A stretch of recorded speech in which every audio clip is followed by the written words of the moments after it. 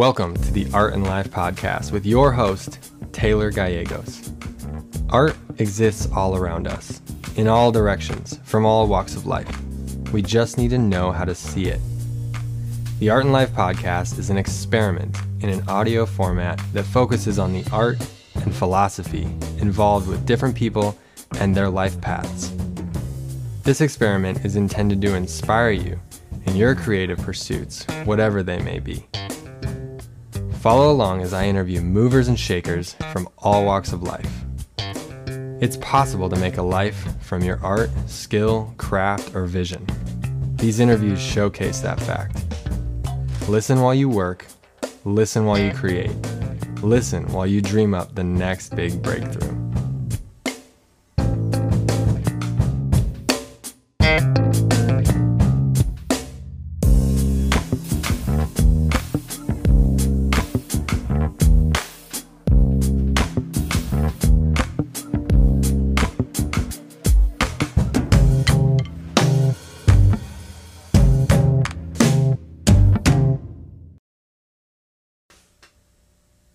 First off, I want to say thank you for listening.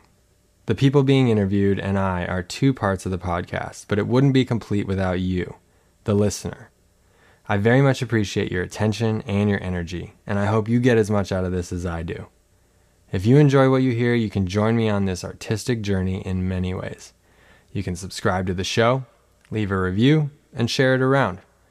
You can join the conversation on the Art and Life Facebook group, where we discuss topics from the shows. You can join my email list on my website at taylorgallegosart.com on the contact page, and while you're there, check out the new artwork I've been creating. You can follow me on Instagram and Facebook at Taylor Gallegos Art. And finally, you can support my art and the Art and Life podcast on my Patreon page. Just search Taylor Gallegos Art. So again, a deep and sincere thank you for being here. Now, on to the good stuff. Welcome, my friends. Here we are again. Are you excited? I'm excited. This is going to be a really good interview here. This is a long one, okay? I hope you have something to do for a couple of hours because this is going to get you charged up for that. Me personally, I'm probably going to listen to this while I paint a canvas and really just like put my whole heart and soul into this painting. And I hope that you do something, whatever it is that you do in your life, that's a creative pursuit of yours. Or, you know, maybe it's just inspiration time for that creative pursuit. But either way, this is a good one. This is a really good one. There is business, there's art, there's life, there's philosophy, there's design, there's history. Oh man, there's everything in this one. So let's dive into it. What do you say? Here we go. Carlos Montoya. Welcome everybody to the podcast. I'm your host, Taylor Gallegos, and with me today is a very special guest. This gentleman is very close to me in numerous ways. He's a new friend, and he lives a block away from me. And this guy's fucking epic. I'm telling you. I'm very excited for this episode for you guys to hear the wisdom and the jewels that are going to get dropped on this one. So without further ado, Mr. Carlos Montoya, welcome to the podcast. Thank you for having me, Taylor. And I've been looking forward to this. I'm a fan. Like your artwork. I see it all around Carlsbad, and you too are a great guy. So I really appreciate you having me on. Thank you. Definitely. This is great.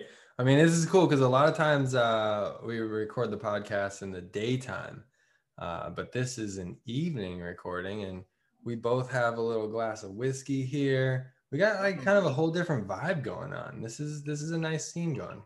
Yeah, daddy's water burns. Stay away from the medicine cabinet.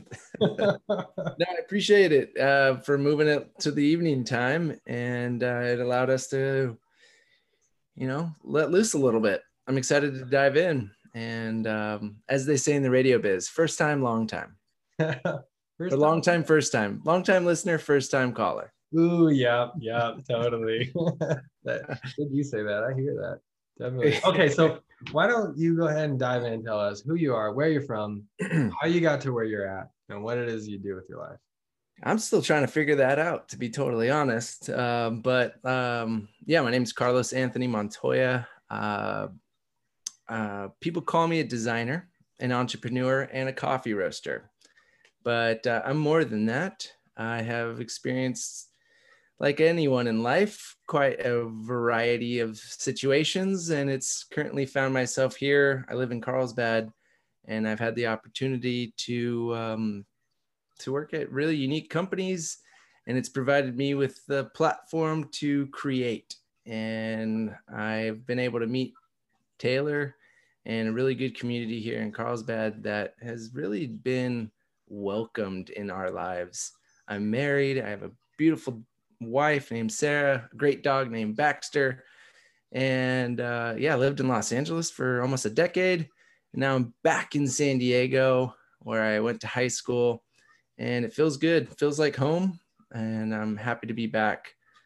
A little bit about myself. I played sports growing up, was able to be a quarterback on my high school football team.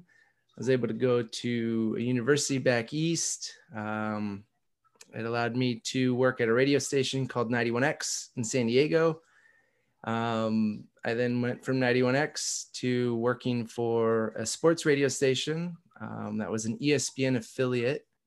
I got to meet some people that are still one of my closest friends in all of life. I'm still friends with a lot of the radio community. And I somehow managed to get myself a position to work for a startup named Tesla.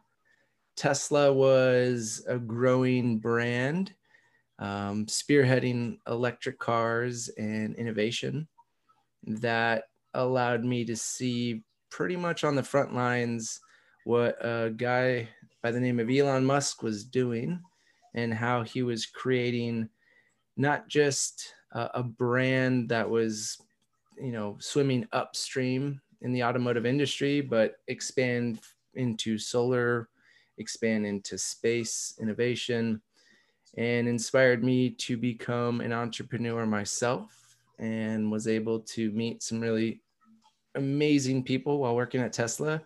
And I've since started a couple companies, and those companies have gone on to, some people call it success, other people call it, notoriety. It gave me a platform that allowed me to go back and really focus on who and what I want to be in life. And that is to work with my hands, be creative, and spread joy in the world.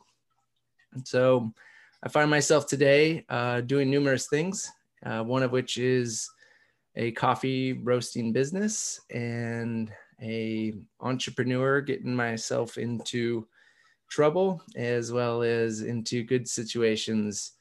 So I really come to you at a really happy place in my life, and I'm just blessed to be here. I think I've learned in my short 33 years of life that everyone's faking it. Everyone's trying their damnedest, and no one has any of the answers. And certainty is humans' Achilles heel. There is no certainty in anything, and you just gotta fucking do it. So that's what I try to bring every day, and I just try to do it and be about it. So yeah, I guess it's tough to sum you up in a paragraph, but that was my best shot. That was great. Nice work. That was a great shot. Yeah, I mean, I think that where we should start to really dive into all that and unpack it is the coffee company, because you, myadventurecoffee.com, That's right.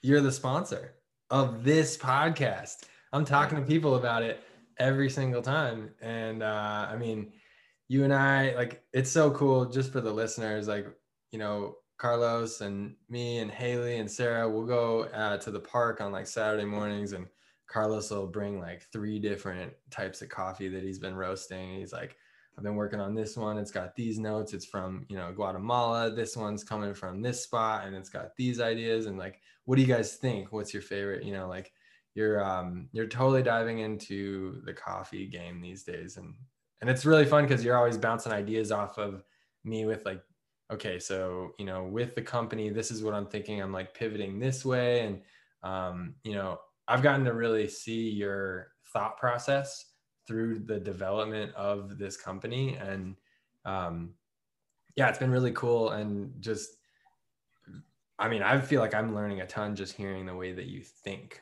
which is really cool. So why don't you tell everybody about that whole jam? Yeah. So I guess you would say I'm like school trained in design and in media. But I've always been someone that loves to intrinsically figure out how it works. And when I got into the radio business, I had just suffered a pretty severe car accident, and that led me to be stuck in bed for a few weeks. And the little radio box was speaking to me through the radio, and this friendship connected me to those voices in the radio box. And that radio box was like this Wizard of Oz world where I had to figure out how it worked. What was it like on the inside? And coffee, 10, 15 years later, it was much the same way, where much of my life, waking up super early, I enjoyed a cup of coffee. I'd go to Starbucks. I'd experience coffee as almost like a commodity, where every morning it was a part of my routine. And it really was a moment where I actually like stopped, and there was a particular cup of coffee that just stopped me in my tracks, where I was like, I haven't, what, this is coffee? Like, it was so complex and there were so many nuances, to where the same kind of question came up, where I was like, how and what, where did this one come from? And as a designer, you're Is always, that at Starbucks? yeah, it might've been McDonald's. I'm not sure. Wow. No, I think it was like a local coffee shop in Los Angeles. Okay, yeah, that sounds like a local coffee shop type experience. Yeah, so there was a particular coffee shop that we lived down the street from, and they, we had like your run-of-the-mill coffee shops, ones that were trendy, ones that were like well known, and then this like mom and pop shop. But there's a particular roaster in there that, like, I could feel his energy. He's like, you have to try this, and there was some sort of connection, and that connection led me to like want to figure out where this lied. And as I moved down to San Diego right before the pandemic, I had that same experience with a local coffee shop here in Carlsbad. And Steady State, which is a great coffee shop here in Carlsbad, I had this coffee that was like, wait a second, this isn't your Starbucks or your McDonald's. And it blew my socks off. And I was like, who the hell are these guys? And what is their story? Big And shout out, real quick. Big shout out to Steady State. If you're in North County, San Diego, and you like coffee, you guys stop by and try something there. totally It's the agree. best. It's our neighborhood cafe. It's the neighborhood spot, but really, I think, and anyone could appreciate this. It's like they've bought in. And by what I mean by that is, it's like when you can feel that they've put all their effort and time and maybe money, I don't know, but they're like, we are going to provide the best experience. And that was fresh. That was kind of reminiscence of like parts of LA that was like trying to push the boundary. And here's a beach town in Carlsbad, and these guys like were speaking this language, and they too were in the coffee business. And as I learned a little bit more about them, they allowed me to kind of learn alongside them. And they have since opened their facilities to allow someone like myself to roast. And, over the last almost 14 months now, I've been learning how to source green coffee from, reputable, sustainable, consciously curated, coffee farms, to actually roasting the coffee. And as a, someone who likes to tinker and work on, car motors to, silly things around the house, I was fascinated by this intrinsic sort of ability to take something that is, uh, not edible, green coffee that is essentially fermented, stone fruit, to roasting to a certain point that yields that same feeling that I had when my socks blew off and I was like, wait, this is coffee? Like this is that same feeling. So that connection and that ability to kind of scratch that itch is what led me to learning how to roast coffee, how to source it, how to get it to that point and then give it to the masses. And at that point, I didn't realize, but I was creating a business, and it was beyond a passion. It was something that people were enjoying. And it was much along the same parallels of our friendship, where we were meeting and our dogs became friends and we were hanging out at the dog park, to where, like I said at the beginning, everyone's kind of trying to figure it out and try to recognize what they're good at and what they do. And I love working with my hands.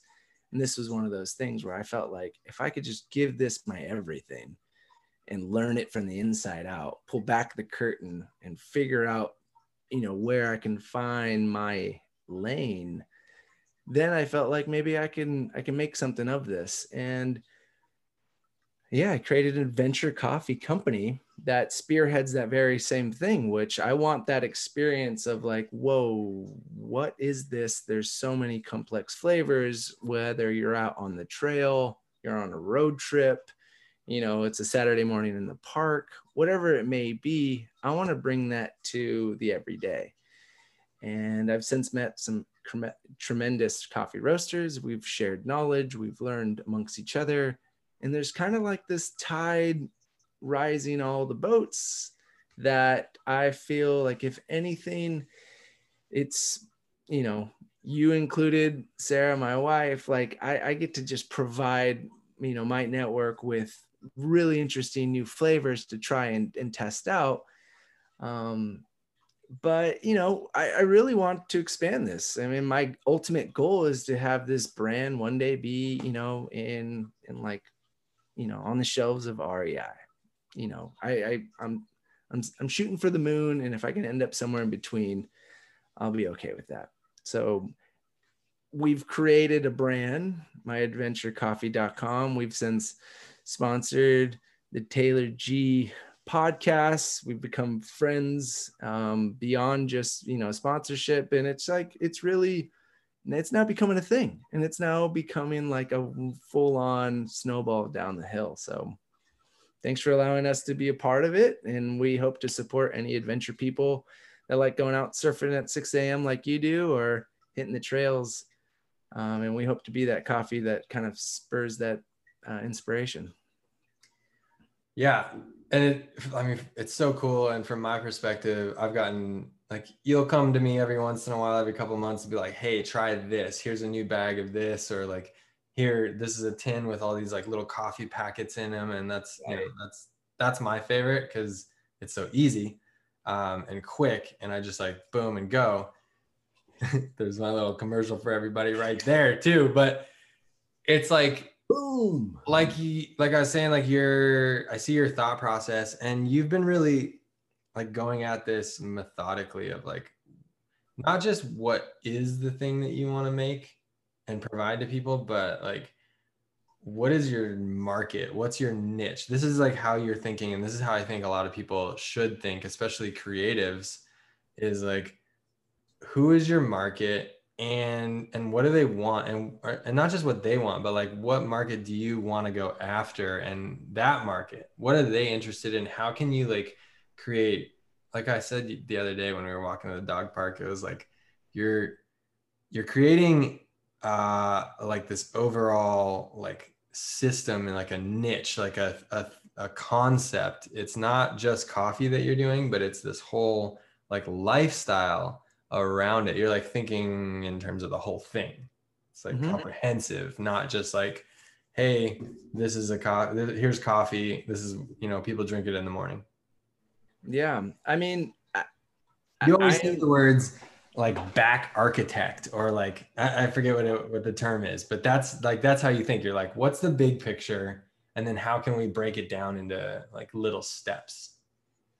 I think if you can provide and understand that you become a conduit to a feeling, and if that feeling inspires action, and then you could provide other subsequent avenues to get to that same feeling, then you're accomplishing more than just being a product.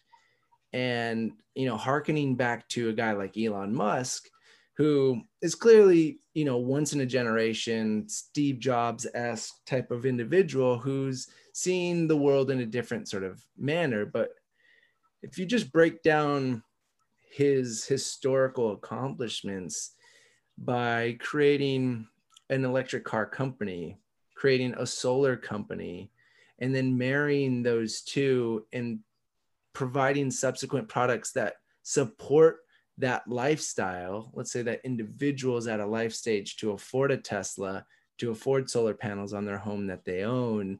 What else are they going to want along their journey is what Elon has mastered. And just taking that business model and applying it to your lane, and let's bring it back to coffee. Like, I ultimately want to provide the best coffee roasted at the best with the most science and data to back it, to give someone the best experience. But if that someone is also going to be on the trail or be on a road trip for 5 days, what other things are going to provide them with that same feeling of like, what is this sensory feeling of coffee in the morning that is so complex? Now I'm likely going to want maybe food or other health conscious things, or maybe I'm environmentally sound and I would rather support a product that is 100% recyclable. And then it becomes a little easier to recognize, if I put myself in their shoes, what other things are going to be a part of my ecosystem, that if I'm going to be putting down my cold hard cash that I've worked my butt off to get, like it's not a given. And if you can just provide them with a little bit extra, then you get to differentiate yourself from the next coffee company. And all we're trying to do is find our lane. And if you can find your lane, then you have a higher likelihood of success. And if I'm just trying to go for a 51% hit rate, then what can I do to find my lane and avenue? And that makes it a little easier to then not say, or I guess I should say it another way. It makes your decision to go down a certain path, you're more confident behind that because you believe in the subsequent sort of ideology behind it. And if you believe it, then your actions follow that.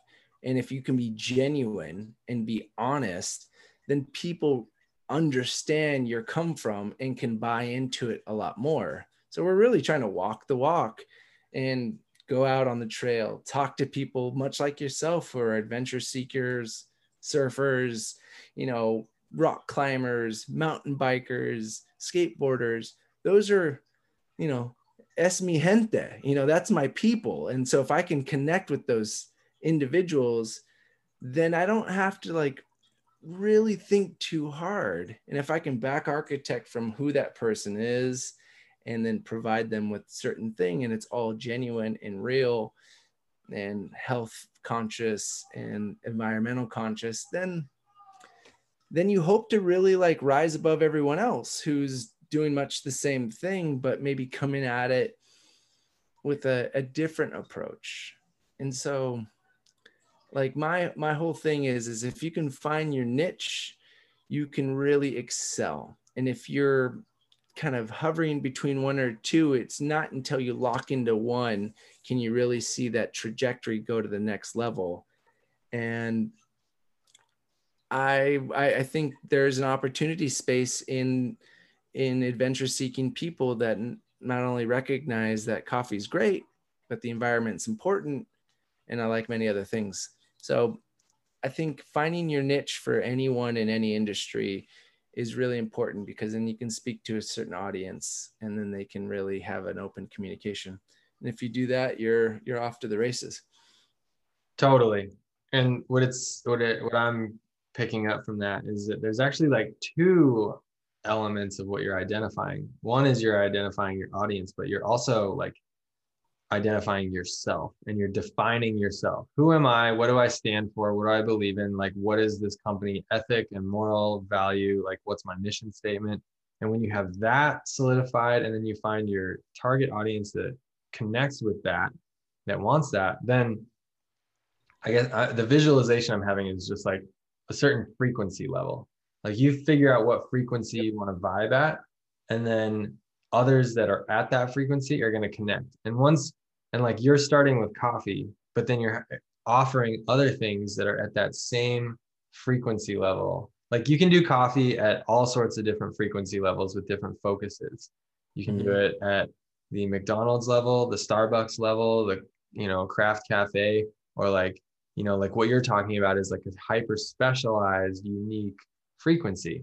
And so then that frequency is something that those people that are resonating on that, the campers, the hikers, the surfers, the skateboarders, when they find that and they're like, yes, this checks out because it tastes great, it's amazing, it's, you know, using the ideals and morals that I believe in, it's taking care of the locals, it's fair trade, it's all this stuff, blah, blah, blah. You do that, and then you say, hey, like not only do we have coffee, but here's another thing at that frequency level, and then here's another thing at that frequency level. Then they're like, dude, forget any other brand, like you are the brand. Hey, can you do this, because we want this frequency level, and we're going to pick up we're going to buy all this shit anyway. Like we might as well, we want to get it from you because we know it's checking all the boxes. Exactly. And if you it kind of feeds on itself. Like if you can provide that same energy and consistent attention to detail in one aspect, and then you find supporting aspects that kind of go back to that main mission statement, and every one of those lanes has that same attention to detail and that same consideration, then it's not crazy to add another one, or it's not crazy to add yet another one. And what we're really trying to expand the coffee industry, and not only providing, like we said, good coffee, maybe provisions that have kind of an element about them that are health conscious, but really once that coffee is used and you've brewed an amazing cup, what do you do with those spent coffee grounds? How do you then turn that into another product that can be utilized in a similar fashion that goes back to that same person and what they would appreciate? So it's holistically top to bottom. It's like not only is the new thing, farm to table, but how do you go table back to farm?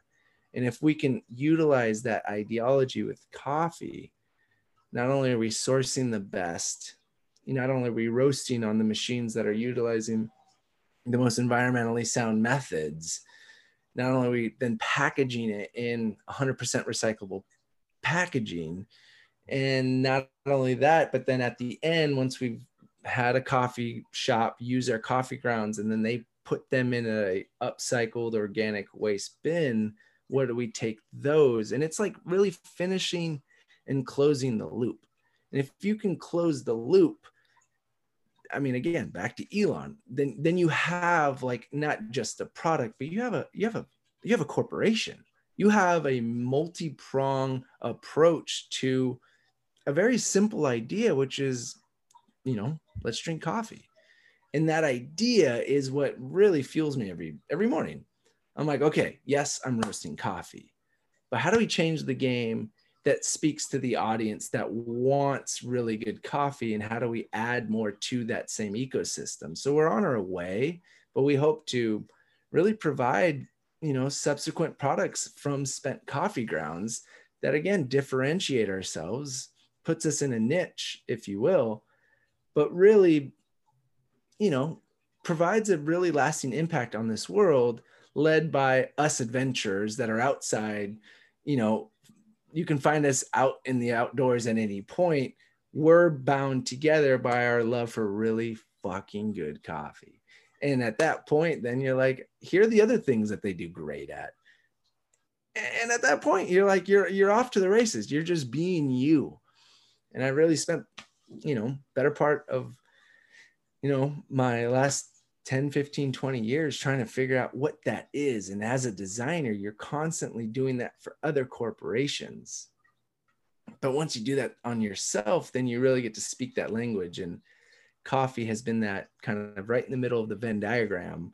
It's not only something that is great, provides joy to people, but like there's opportunity space genuinely to change the game. And this is the tip of the iceberg, but we're on our way. Hell yeah, you are. Oh man, it's definitely on its way for sure. All right, I kind of want to switch gears here because you've got this whole other awesome side to your story, which is the radio DJing element. So you were at 91X, which my listeners will know 91X from Makeda Makosa, Makeda Dread, who was on one of the previous episodes in season 2, and you knew her, you know her. Right. And so you're at the same spot at the same time. Like, why don't you just dive into that experience a little bit? 91X was one of those experiences in life that, really provided me the launching point to do the rest of the things that I've been able to do. 91X started with a simple email to a guy named Chris Cantori, who was the host of the morning show. I think he's still the host, isn't he? I've definitely heard his name. Chris Cantori is a radio guy through and through. He's as genuine San Diegan as can be. He is a wonderful teddy bear human. I owe so much to him, to be totally honest. But when I was recovering from a car accident, I sent him an email, and he didn't know the mangled mess I was in. And I asked him if I can sit in on a session, on like a radio segment, or just like, let me just be there for 5 minutes. And he invited me in one day, and I was like, I had an entire cast on one leg. I had a cast on the other foot. I was in crutches. And just to be like totally cool, I told my parents to drop me off at the parking lot, and I was going to hobble myself to the end because no one could see my parents dropping me off. Again, I decide, I check in. Chris Cantori comes out, and it's this Wizard of Oz character. I've only heard his voice. I've never seen his face. He invites me in, and I'm this, kind of hobbled guy. That moment of opportunity, that genuine connection that I felt with him and seeing a live radio show happen from the studio outward, speaking to a couple 100,000 people, changed my life.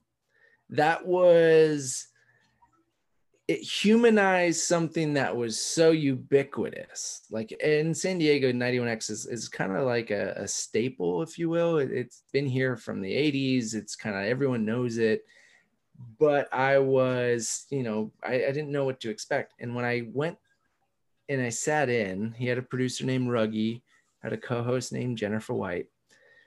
I was this kid who was a football player all through high school, and now my legs are mangled and I'm never going to play football again. Like, I'm desperately searching for something else to dedicate instead of sports. It was too touchy of a subject. I couldn't even like watch ESPN. Like, it crushed me. Like watching a football game for a whole year, I couldn't do it. It was too personal. I was able to sit in, and I connected with Ruggie, the producer, and Ruggie, after that day, invited me in for a second day. And I came in, parents dropped me off. I crutched over, I sat in on another one. And I was this fly on the wall. I still really don't know what they were thinking, but they allowed me to sit in, and that led me to becoming an intern for the radio station. And that internship turned out to be essentially an internship for Chris Cantori. And Chris Cantori allowed me to be his intern and Ruggy's intern. And I was then the morning show intern for a number of years. And like anytime they asked me to do anything, my answer was always yes. I don't know why, but there was something in me that knew this was an opportunity that I couldn't pass up. And so I said yes to everything. Oftentimes I couldn't afford it. Oftentimes I didn't even have gas money to get my ass to this random corner of town to do whatever, but I always was down. And I think understanding the opportunity, recognizing that it didn't matter what I had to sacrifice, I was in, allowed me to showcase my dedication, again, not in sports, but in the radio. And it gave me an opportunity. And that gave me a position, a paid position. And then before you knew it, I was a salaried position.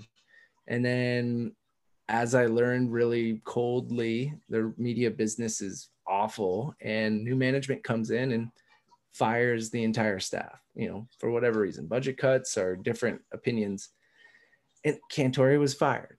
He just bought a house. The guy was all in, and the guy's canned, and he's no longer my guy. And a new host is brought in.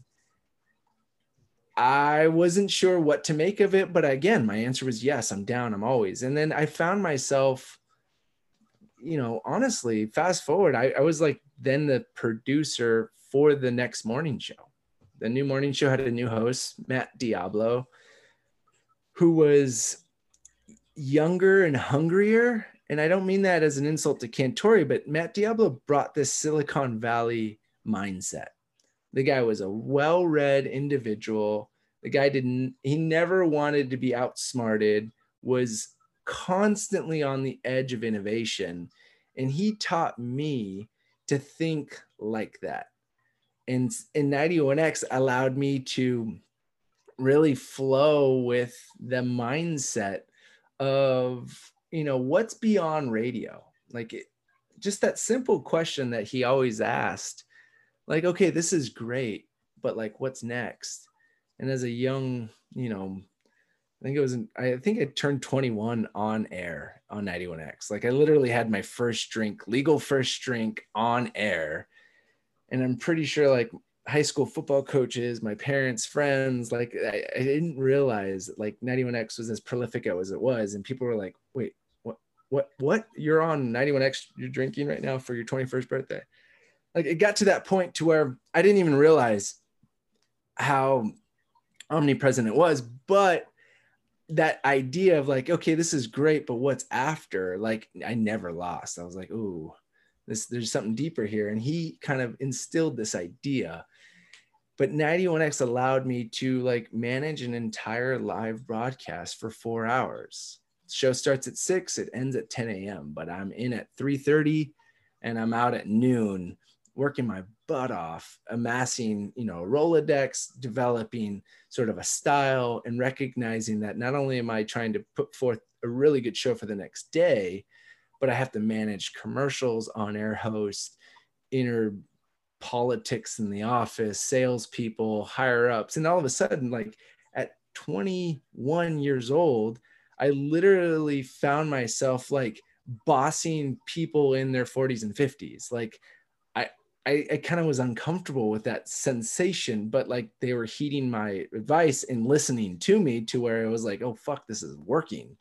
Then I was like, I felt like my training wheels were starting to come off and I was becoming more prolific as a producer and commanding an entire audio board that went out to hundreds of thousands of people that would make or break and literally call and be like, yo, what the fuck did you just say? And like would rip on me and dog pile on me. And like something I said maybe in jest, or I made a mistake and it became like a mistake heard around the world. Like I learned humility at the same time. Like as I'm learning how to become a corporate person with responsibilities, I'm also getting like, I'm getting shit on the street from some random guy going like, what you said the other day was, BS or, whatever it may be.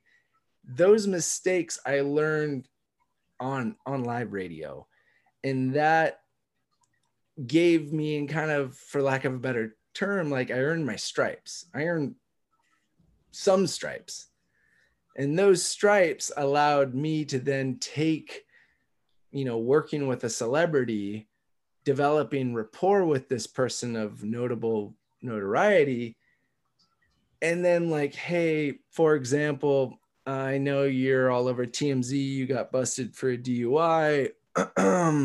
Do you want to come onto the radio station tomorrow morning at 7:30 a.m. and give your best, provide us your perspective as to what happened, or clear your name, or maybe it's an athlete, tell us why you dropped that touchdown at the, at the buzzer to win it. Like that human to human element, as big as these individuals are, I was having to develop to convince them that I was trustworthy. You can come on to our radio show, give us that organic take without fear of judgment or, ridicule from this side. Like you may get it from the fans, but like business to business. And so like, I don't know what compelled me to keep going with that, but that gave me so much, I would say, tools in my tool belt to pull from. And that really gave me kind of like motivation. And, when you're up there trying to pitch for investments for a startup, it takes a lot of humility. You're going to get dogpiled. People are going to laugh in your face, and you got to come up and wake up the next day and talk to the next VC or angel investor. And they could do the exact same thing. So it was like, it doesn't feel like radio connects to Silicon Valley. Like I'm not saying that's a straight line, but if you think about it, like the same skill set to go up and present and fall flat on your face, but get up the next day and do it again, really is a little more straight line than maybe people think. So 91X, like I went from, I thought my life was, football. I thought I was going to play for college, and I ended up not doing any of that. And then just dedicating that same commitment to radio and that opportunity, saying yes to everything and just going all in,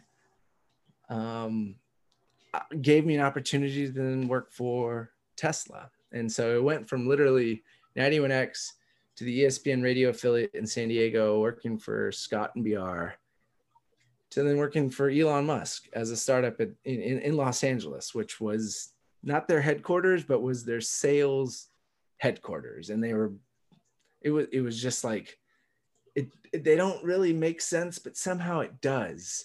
And that really springboarded me to where I am today.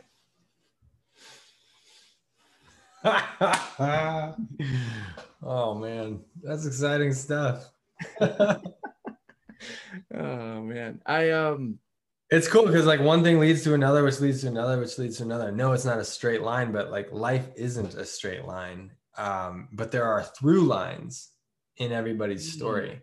And it's cool how when you look back, like hindsight is 2020, and when you look at your life from, the future, looking back on it, it's like you couldn't take out any one thing, even the bad things that, when it's happening, you're like, this is the worst thing. And it's like everything just seems to line up really beautifully in these like funky, strange ways. And like I was thinking how like, you as a quarterback, I feel like that probably set you up with a skill set to direct people. So like when you're directing 40 and 50-year-olds when you're 22, like you're already used to like going into the huddle and being like, hey, John, you're going to do this. Hey, Sam, do that. Run out that way. You're going to go run that way. You're just like used to this like directive element, which, like leadership is, I'm sure Elon Musk is like looking for these like skill sets of things like that. And so like this leads to that, leads to that. It's that frequency again. Mm-hmm, mm-hmm. I mean, it's always easy to look back and say, well, that made sense. They connected. But while you're going through it, you're like questioning yourself the whole time. Like, yes, I can look back and be like, that time in first grade when I was public speaking and they applauded instead of booed, like gave me the confidence to be a public speaker. But like, yes and no, it's easy for me to say now. However, it definitely lends itself. Like, I didn't think I was developing my confidence as a quarterback. Like, to be totally honest, I was like fifth on the depth chart my senior year, and I was like, do I even play this season? Like, do I keep going? And it was like the decision at that point, like, okay, so what are you going to do about it? That was like, no, fuck it. I'm going to give it my all and I'm going to go for it. And made, for what it's worth, starter in high school. And like, yeah, From fifth. yeah. So, I mean, like, everyone's got their little Fuck box. yeah, you did. That, like, the scenario is here. You're presented with your scenario. What are you going to do with it? The Yeah. question is, like, what are you going to do with that? Yeah. And it was like, no, I'm going to go for it. And I went all in. And that gave me at least an opportunity to then go to a great school, which allowed me to walk onto the football team. And yeah, that lended itself to the confidence. But like, maybe I don't think I actually knew that going through it. Like, I was still trying. And then once I made it to Tesla, I was like, I'm still trying. Like, I'm still saying yes, opportunity, yes. Like, I got promoted through Tesla by taking those opportunities and just saying, yeah, like, I'm all in. Like, and that's maybe more of the through line where it's like, okay, here's your scenario. What are you going to do about it? That allowed me to then go, okay. And then I look back and go, oh, wait, these connected. Yeah, that makes a lot of fucking sense. But Yeah, like, what are you gonna do about it? And your answer is all in. That's what I'm you. always in. I'm all in. So if I can, back to coffee, if I can just be all in, learn it, study it, learn under the best, be about it, go to the source of these coffee farms, find the way to do it and be all in, then maybe that frequency, energy hacking where we're like-minded, like maybe that's more the through line. And I mean, they all, you can say everything that I've been able to get to has led me to where I am now, but it's really like at that point, those are inflection points.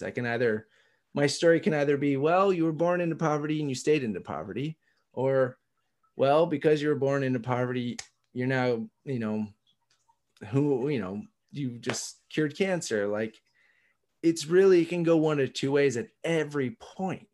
And those points, it's so easy for me to say, well, that makes sense. Looking back on it, well, yeah, it's this through line, but like during the whole thing, you're really, man. I mean, I'm not a parent yet, but I feel like parenting's the same way, where you're like, I can either be exactly like my mom and dad, or I can be totally different, take the good things, or, take that scenario and do the opposite. Like, whatever it is, like, you can either take those moments and accept it and be like, that defines me.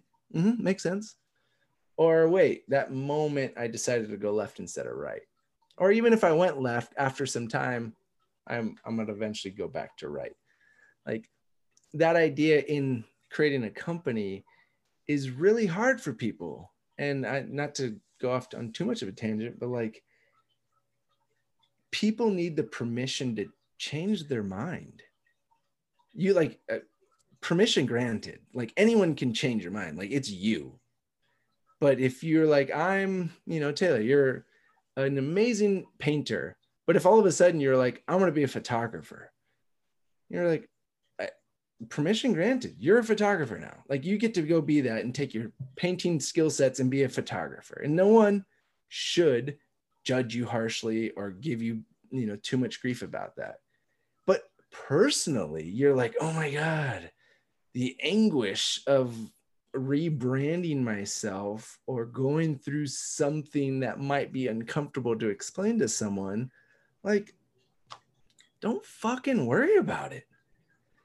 And that's really the key of establishing and re-establishing yourself. Like, as a radio guy, every radio guy I worked with, bless their heart, kind of sort of is still a radio guy. And it's not a bad thing. But do you let it define you, or do you let that be a chapter that grows to the next thing? And back to Matt Diablo, he put in my head, like, what's next? And that idea was like, man, that seed is still growing. And I'm still constantly like, what's next? Although I'm all in on developing my businesses, being a good coffee roaster, like I still have in the back of my head. And if you can find things that relate and blend into each other, you know, you can do many things, but they're all kind of in your wheelhouse. Everything's in front of you, like a good shortstop. Like any ball hit at you, it's not going to go past you, but you may not catch it cleanly. It's just going to stay in front of you.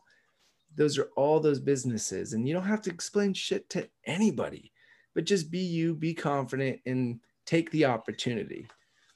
And that's really, I would say, the pitfalls that I see in a lot of the startups that I work with, and many of the people that are in kind of the entrepreneurial world, where they're like, you know, I have this thing, I'm all in, and people are going to judge me. I'm like, no one's going to judge you. Don't don't go on social media to be judged. Like, tell it to your friends and family, or do whatever you need to do that gives you that. Because it ultimately could lead you to just be a fly on the wall in a radio station, and it changed your life. Yeah, I feel like one of the blessings of COVID and this whole experience, one of the silver linings is that I feel like what I've extracted and that like in the breakdown of society as we know it, it just illustrates that all this shit is made up. This entire experience that we have as humans is a social construct that can be shut down and changed. And like all the things that we did, we don't do anymore. The things that the person we were, we're different now. Like, and and no one cares. Like no one cares what you're doing.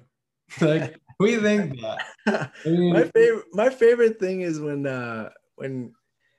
like someone said like someone was like, hey, what time do you wake up in the morning? And I was like super proud. I was like 6 a.m. And he was like, great, no one cares. And I looked at him and I'm like, you're goddamn right, no one cares. oh Like, my I don't know why I said that with pride, or like I was waiting for you to be like, wow.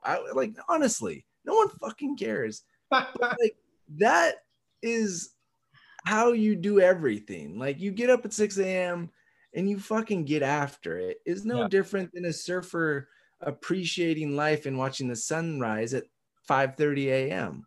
But Yeah. like, for you to get out there and be like, did you know I woke up at 5:30 a.m. this morning? Like, at the end of the day, you're right. The social contract limits us, but like, no one fucking cares. You have a right to be who you are. Yeah.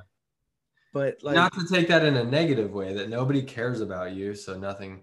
I mean, you could take it in a negative way and say no one cares, so let's take it in a negative way and be sad about it that like nobody cares about me. Woe is me.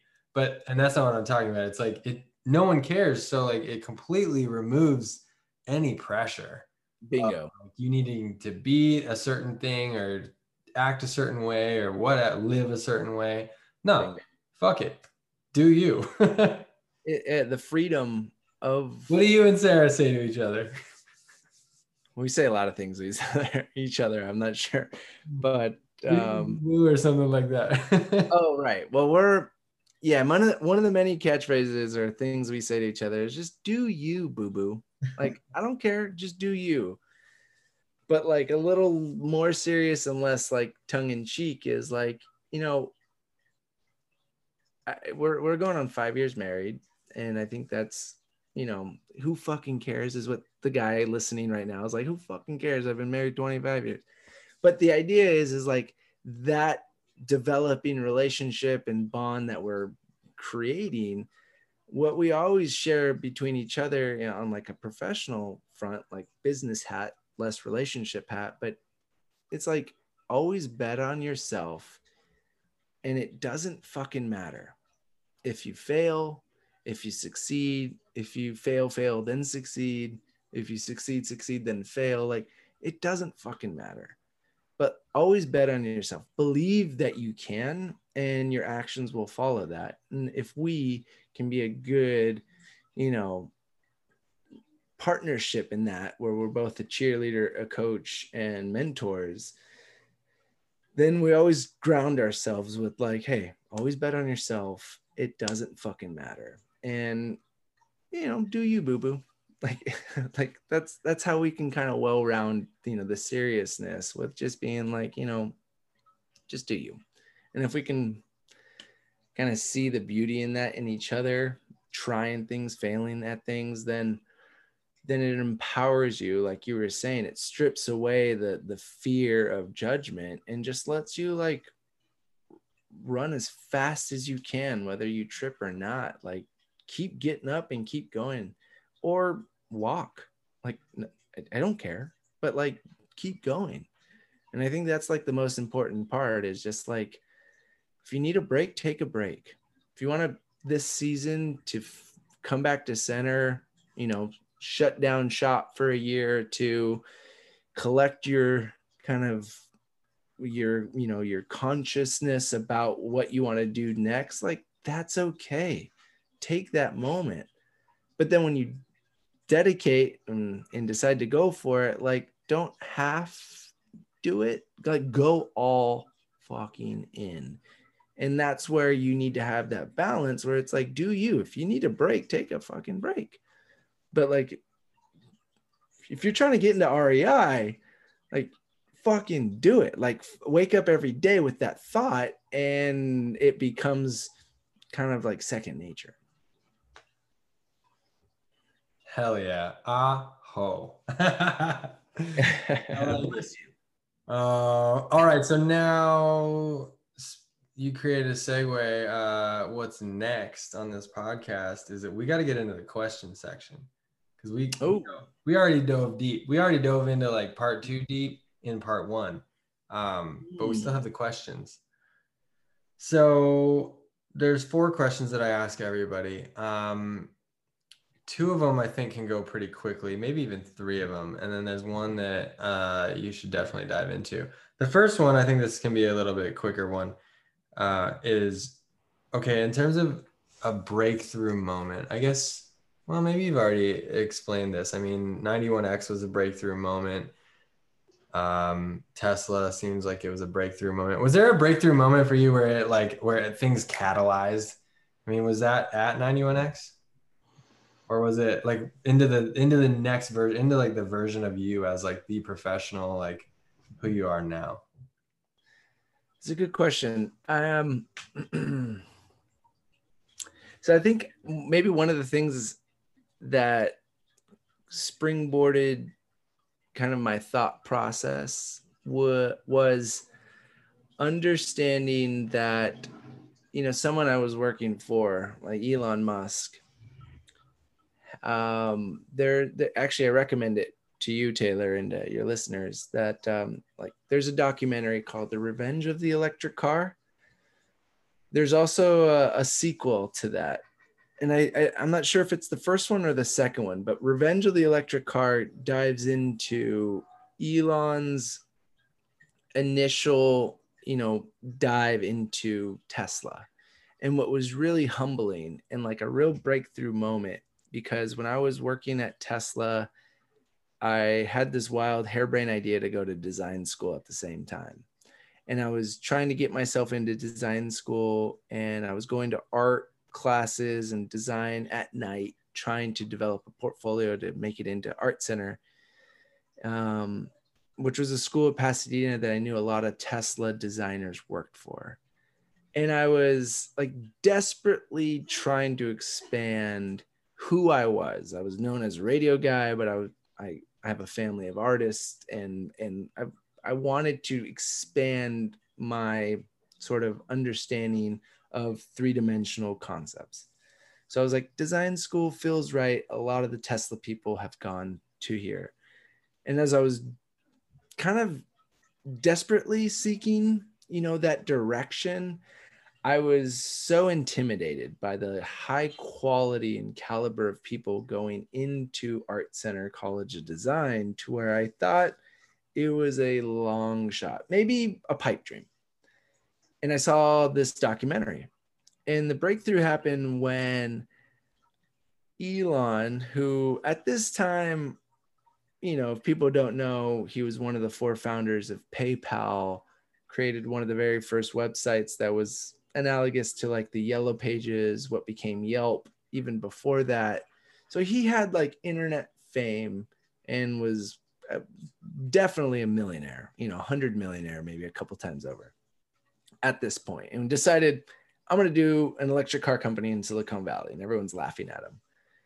And he invests all this money, gets investors to give him all this money. And I think he ended up selling like 100 Tesla Roadsters, maybe even less than that. And these cars were like 150,000, definitely not an inexpensive car. And I think he was like moments from launching, or these people taking delivery of their brand new electric car. And there was a scene in the documentary where he's like at an airplane hangar, and all these like glitzy, gorgeous Tesla Roadsters are all like in the airplane hangar. And like, you kind of feel like he's excited because like, oh, these, like, this car's in pieces, but I'm not going to ask questions. This car's questionable, but I'm not going to ask questions. But these cars all must be like, ready to be delivered any moment now. And like the head engineer is like, come into the conference room, I have to tell you some bad news. None of these cars are ready to be delivered. And by the way, we're totally fucked. And Elon is like, what are you talking about? He's like, we need more money. These cars aren't ready. We are desperately, and I'm totally abridging the whole documentary, so spoiler alert. But like, it's essentially like, we need funds like yesterday, otherwise we have to shut down shop. And any person would, my opinion, would be scared shitless. And one of his first things were, I'm going to put my money where my mouth is. And it's easy to be 100 millionaire and be like, sure, I'll give you 50 million. But like, that's also 50 fucking million dollars, to where he was like, I'm going to write a personal check, not the investors, not go raise capital, not ask shareholders, even before they're public. I'm going to give the money. And he went all in, and he wrote a fat check, and all those cars somehow managed to get fixed up and dialed, and all the panels, which were all janky and off center and not aligned, like got aligned, and the cars went out. And that was a literally a make or fucking fail moment. And he didn't fail. He got a couple people of fame to buy the cars, drive around them, be pictured in them. And that like was such an inflection point in Tesla, to where that moment where he was like, I'm not going to let this fail. I'm going all in. I'm doubling down, was a breakthrough moment for me, to where like, I was thinking I was going to fail at this pipe dream idea of making it to a design school.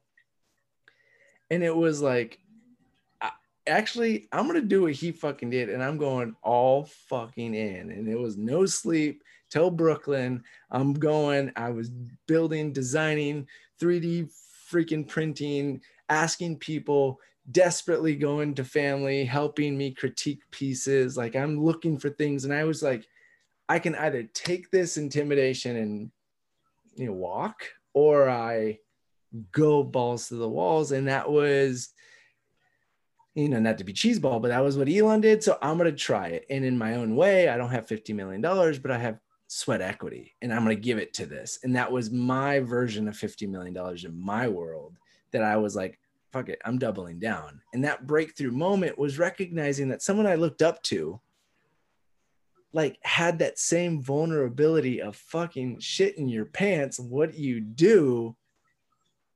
You step up to the plate. And like, that guy is just a human being. Like, he's no different than us. He's just as scared as everything else. And now he's like a household name. But like, at the time, like, you want to talk about pressure. Like, everyone was expecting him to fail, and he was like, fuck it, I'm not failing.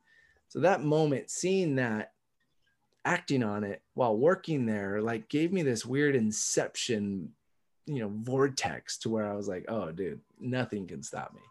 And that was that idea of went to art center at night, got myself a portfolio, got myself into art center, and then I was off to the races learning, design language in the 3D sense, to where I was going to use this new knowledge and bring it to Tesla. And that breakthrough moment, I swear to God, came from a documentary. So it can come from anywhere. Don't be fooled. Highly recommend it. If you haven't seen it, go see it. But, if you want to be about it, you really got to be about it. And that's it. Hell yeah. That was a breakthrough moment and a half. I like that. That was great. That's inspiring. Nice. Okay, so now second question. We talk about flow state a lot. You and I do. We have this idea that's brewing called flow state. Still Now, brewing. still brewing. It's not. We're not taking it off the burner just yet. But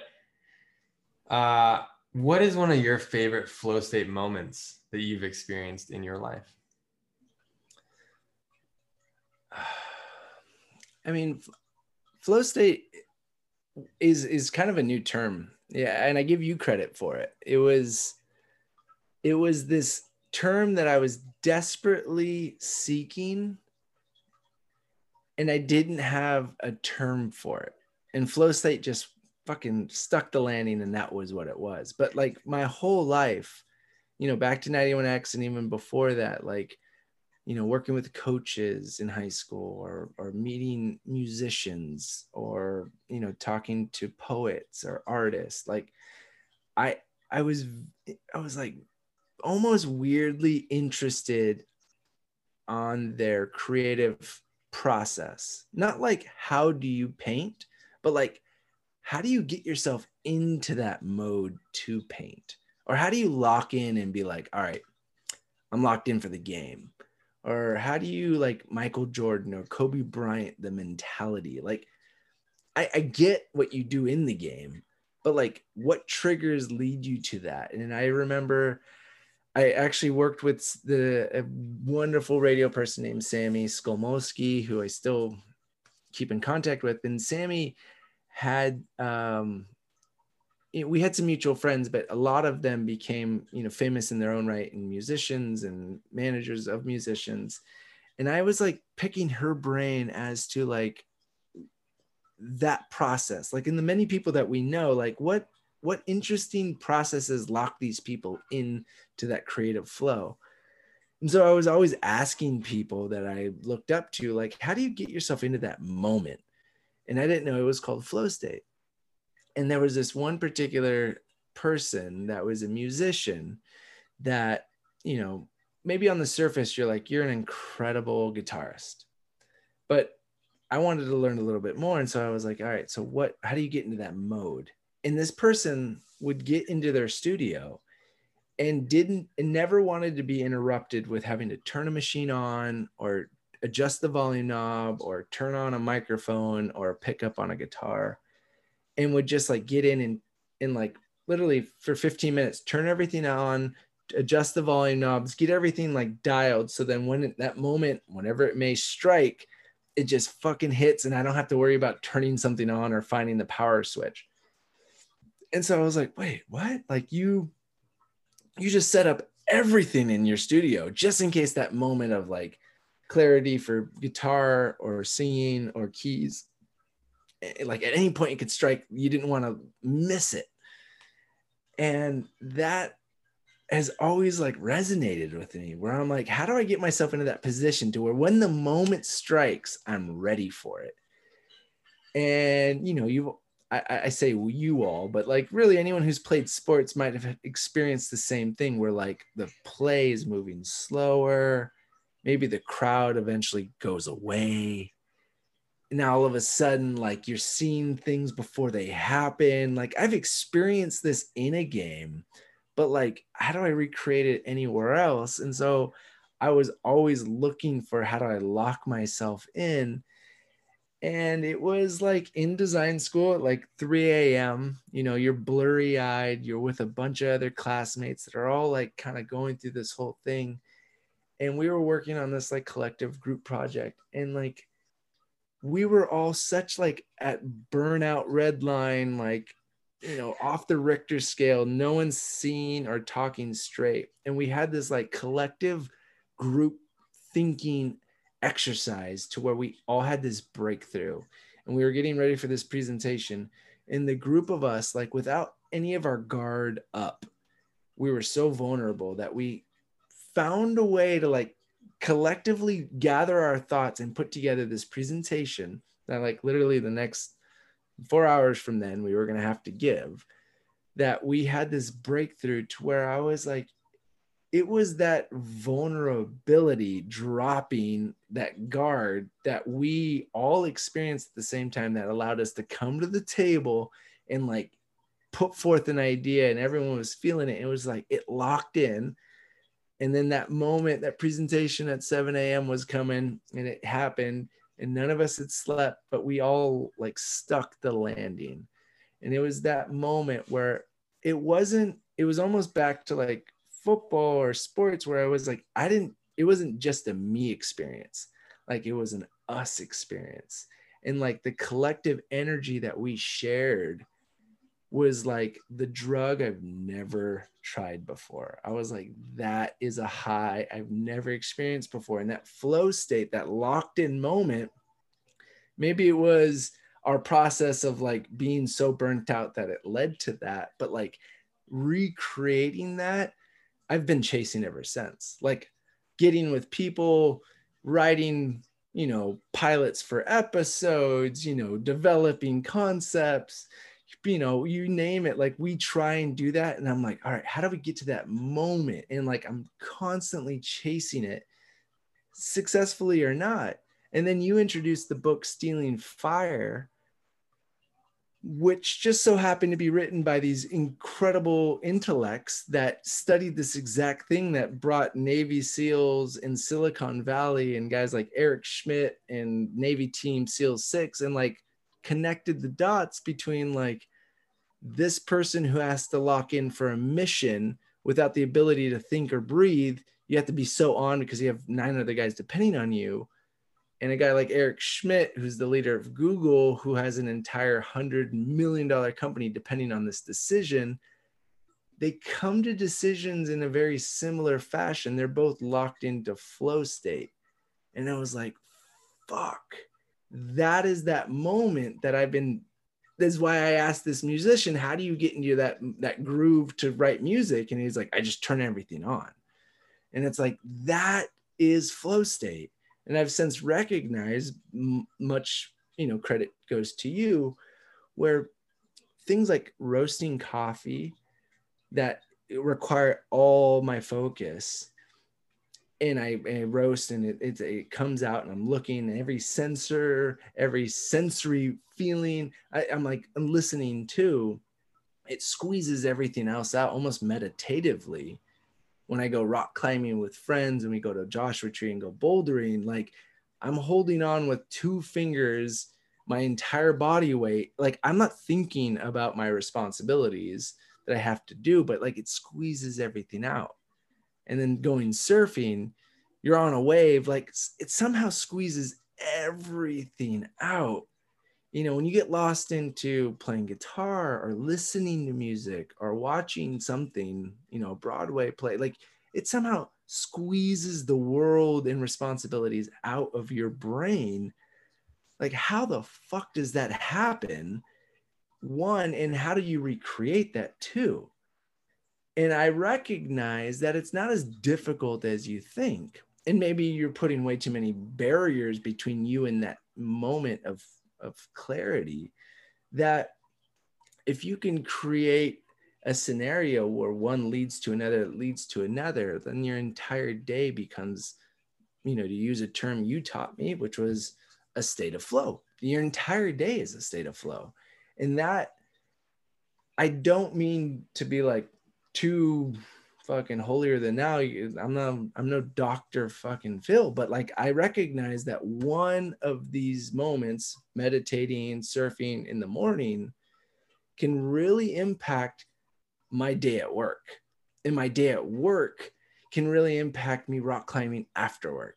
And rock climbing after work can really impact that creative session with a writer can really impact then the next, coffee label, powwow, then can lead right into, working with a new startup that's trying to develop the next greatest thing. It's like literally they all are states of flow that in and of itself, like if you just consciously understand that they can lead you to the next thing, then it's not so much of a challenge to change gears or shift, but like you're really taking that the way you started that day through the entire day.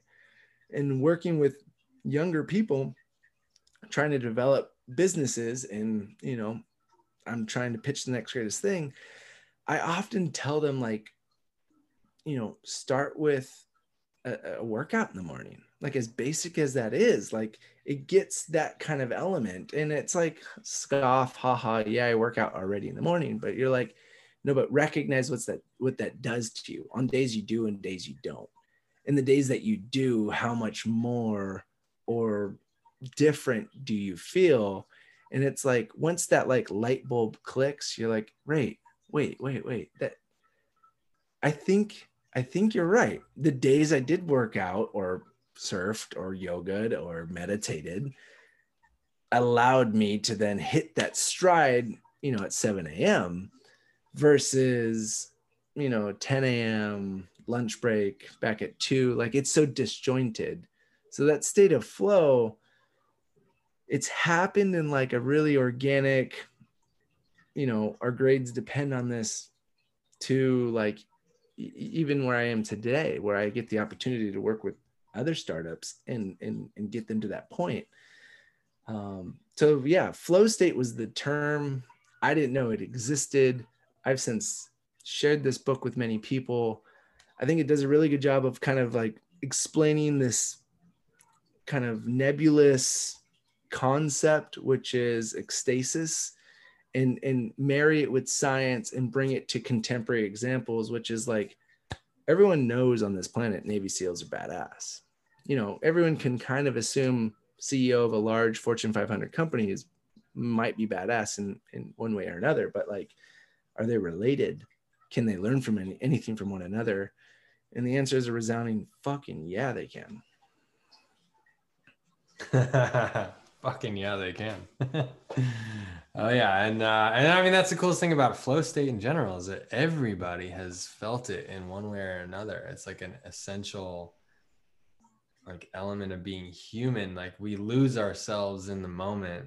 You know? That's another way of putting it. You lose yourself. Yeah. Where like have you yeah, there's just so many movies that kind of touch on that exact thing where you just lose yourself Yeah. into When I was painting, it's funny that that I just said that when I was painting earlier today I'm listening through this giant playlist of all the music I've ever liked on Spotify, and I'm like hand picking songs for other ones, and the one song that came on today was "Lose Yourself" by Eminem.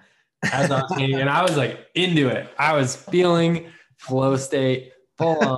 Like, turn that shit up, and I am going to town on this fucking Italian landscape I'm painting. It's, yeah. but he's so right, and that there's something that's so moving about that movie and the concept, and like hip hop in general, and like, I mean, uh, freestyling. Holy shit! Like that's like you're at the knife edge of your consciousness and thought, and there's so many different ways of doing that sort of like a freestyle thing in different arts and crafts and skills, and um it's wild. Flow state's a total trip. And I honestly think it should be like either part of your curriculum or extension to like growing up, like everyone needs to find that where you can lose yourself in that element.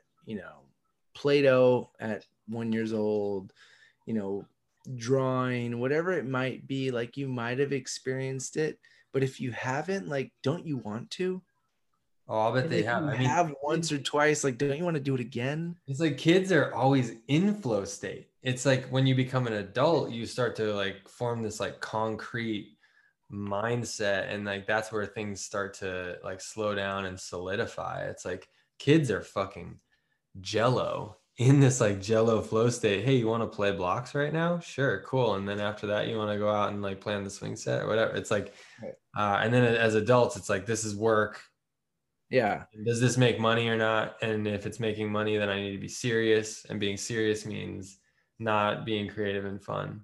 There's a band called Current Joys that I recommend the song Kids. Um, and in like the first few lines of the song, he's describing that exact thing where like kids don't in fact lead with their brain, they lead with their heart. And like maybe as two grown people, like that's cheesy to say, but like listen to that song and tell me that doesn't resonate with you. Like that's exactly what it is. Like you may fall on your butt, but you're not like leading with your brain, you're leading with your heart and imagination. And if those two things can lead, like maybe not everyone can do that or be as fortunate to be, you know, a prolific artist and let that be the language you speak that transcends time and space, but like you can find your version of that. And And I really, if you lead with your heart, you can't go wrong. Like you really, like it might get you into trouble in certain situations, but like your intention, like the heart it's just like a pure intention, and it's a pure space to operate from. And if you do that, like you can never be like that in the wrong. well, you'll at least learn something from it. Definitely. And that's, I think, where, Always. yeah, I think if you can learn something from it, then you're on your way to figuring it out. And if you're on your way to figuring it out, you're on your way to mastering it. Yeah. All right. So we got two more questions. Part one is okay. So let's do question 3 super quick. Like a short answer. Give me like 3 sentences. Advice. Say that with a smirk, like I clearly recognize every sentence and answer you've given me is way too fucking long. I have to edit you. Thanks for making my life a miserable hell. Not hashtag. Here we go, radio guy. No, I'm just kidding. No, that's the beauty. I mean, like time is whatever the fuck we want it to be. And this is a podcast format, and it like time doesn't matter. And if people want to press pause and then pick it up later, they can do that. So this is, I mean, really the intention of this podcast is for people to listen while they work, while they make their art. And like me as an artist, like I want podcasts to be long because I'm going to be painting for 4 hours at a time. So like, you know, that's kind of the vision of all this. So season 2 is pretty cool because it's like part 1 and part 2. Like this is going to be like a 2.5 hour podcast, which is sweet. Like that's great. That's what I want. And if people want to like listen to it in short bursts when they drive to work for 15 minutes, then great. They pick up little chunks. That's the beauty of the format, man. Party on. Yep. Ready for Okay. it. Here we go. Advice. But we do want to get to part 2 because part 2 is the most fun that I'm seeing. Like this shit gets crazy. But anyway, so question 3 is what is your advice to aspiring creatives? Take the opportunity. It's that simple. There's not an opportunity that you can tell me won't lead to your next big break. And having lived in Los Angeles, here's the short answer since you're looking at me sternly. The short answer is in a coffee shop in Los Angeles, there could be someone to your right or to your left working on a script or a sketch that could be their big break that lets them get that Netflix, you know, feature that lets them sell their app and gets them the payout that quote unquote determines that they are successful and allows them to buy that house in the hills. And literally the person to your right is working on it, the person to your left is working on it. And maybe what we have all in common is we haven't done shit yet, but like that moment could be right fucking there for either one of us. And it's not competitive, but it's a shared energy. It's a collective motion that we have in common. I don't know you, I don't know you, but like we're both here to do that. And that is where I come from when I say take the opportunity, because that opportunity could lead to that person showing up that leads to that big break. And I think being careful with yeses and nos is more of a hurdle that you're going to have to overcome later than if you just say, yeah, oh, you know what? I put that in the bucket of that fucking sucked. Or I put that in a bucket of holy crap, that was life changing. Any creative should take any opportunity because that could be that moment. And to me, as a creative, you owe it to yourself at the end of the day. Like, what, who are you to be so certain that this isn't that moment?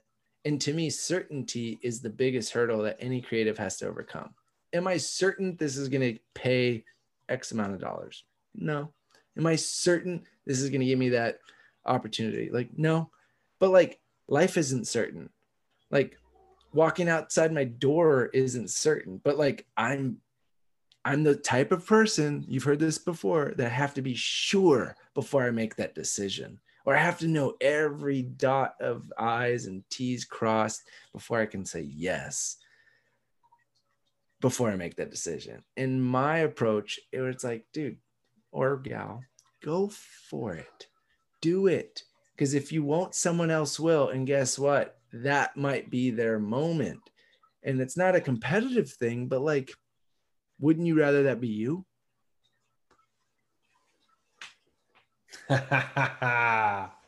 Yep, I would. I would like that to be me. Exactly. Totally. Go for it. Oh man. Love it. Okay. And I like how you cut that off. You're like, you thought about it, you just like let it hang there. It was like this nice space that was like, okay, cool. Yeah, I do want that to be me. All right, question 4 here. This is the big shebang bang. I told you not to think about this when I talked about it yesterday at the dog park. What, Carlos Montoya, is your definition of art? My definition of art, I haven't thought about this, not one bit. My definition of art, honestly, like from my heart of heart, I think having, like, what's the first thing that comes to my head? I think art is timeless. And to be timeless is to recognize that I can look at an art piece and see your effort, even if it's a simple single line drawing. I can see your skill. And not only do I see all of these things, but someone a century from now can see the same thing in that same art piece. And I think to be effective in said art is to be timeless.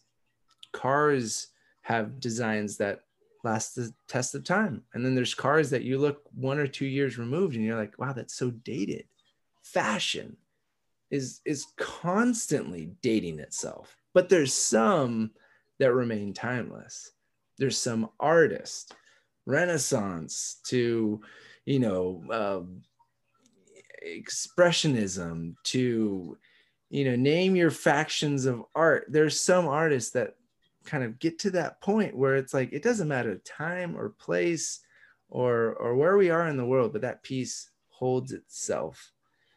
And if it can be timeless and also share a message, then you've married both storytelling and that kind of sweet spot of art, which allows that story to live in infamy.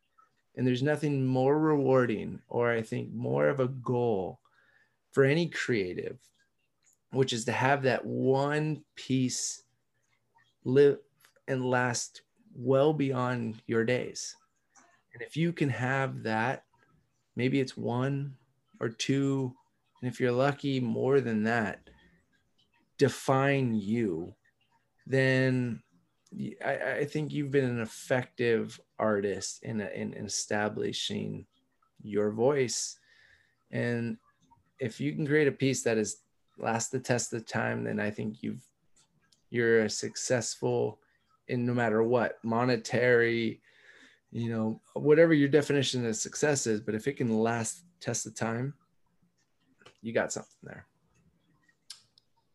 Timeless. I like that. And that, I mean, that connects to flow state because in flow state, time fades away.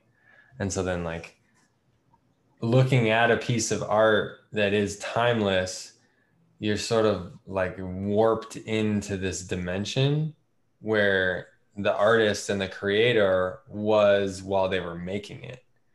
So it's like this timeless element is happening on both the creation and the viewing and experience side of it. It's just like almost like an hourglass shape coming into this timelessness, like this essence. It does a really good job at that. Like most artists, I believe, strive for that, but a lot of artists don't paint to be timeless. Like I know that's kind of an oxymoronic where it's like that might be a goal, but that's not like what you seek in this painting. I want this to last the test of time, but like it's really humbling to talk to like bread bakers. You're like, what on earth gets you up in the morning that you're like, I have to bake the best sourdough bread today? I want it to last the test of time. Like maybe or maybe not, that's who you are.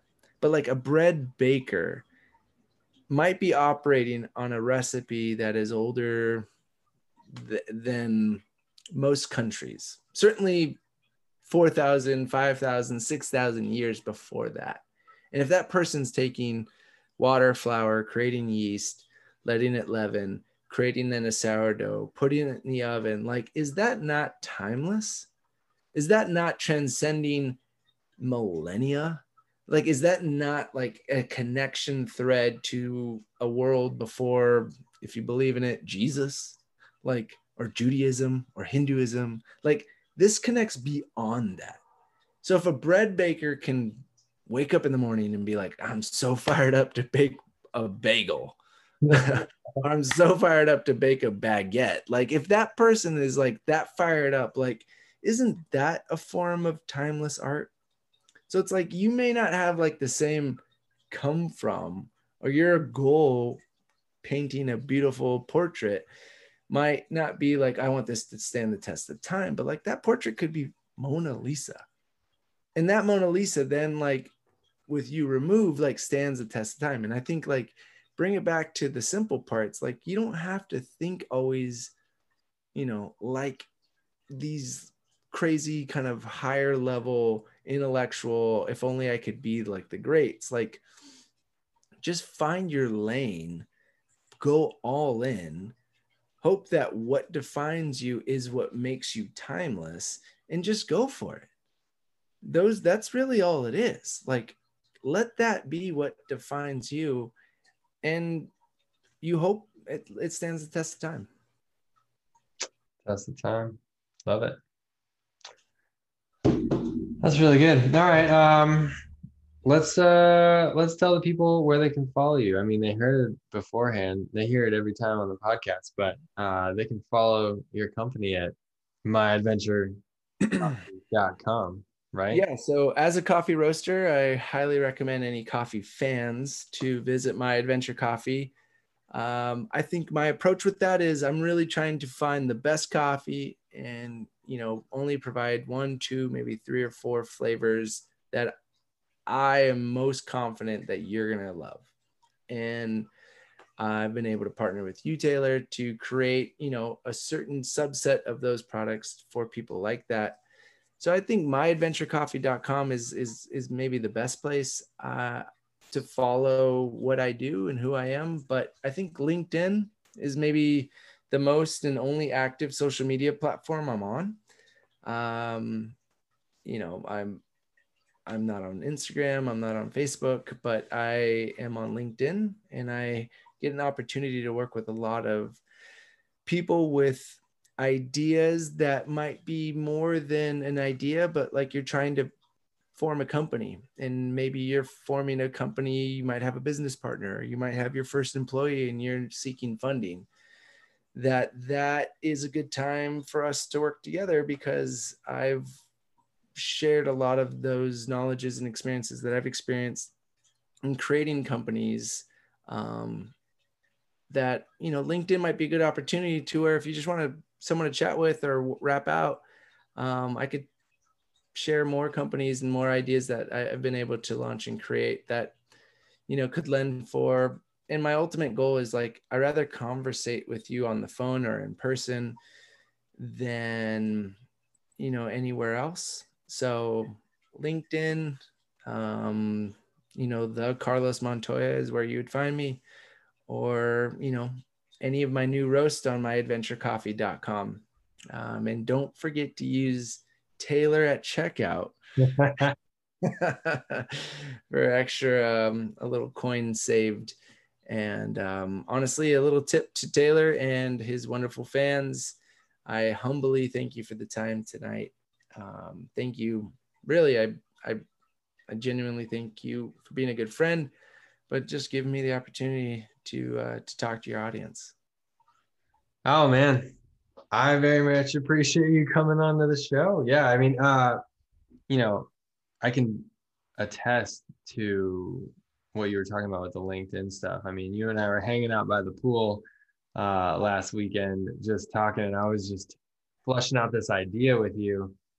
And you just helped me see this huge picture, like put it into context, ask me the questions that really brought things into focus, like get things kind of this idea fleshed out, what are we going to do here? What are we going to do here? Like realistically, rubber meets the road type stuff, and then also the bigger picture. And I mean, and honestly, that's the business side of you. And like you just got this amazing wisdom to you, Carlos. It's been awesome getting to know you, and I'm stoked on what you've got going. It's cool seeing the coffee company come together, and yeah, the listeners here are getting a nice gift of wisdom here.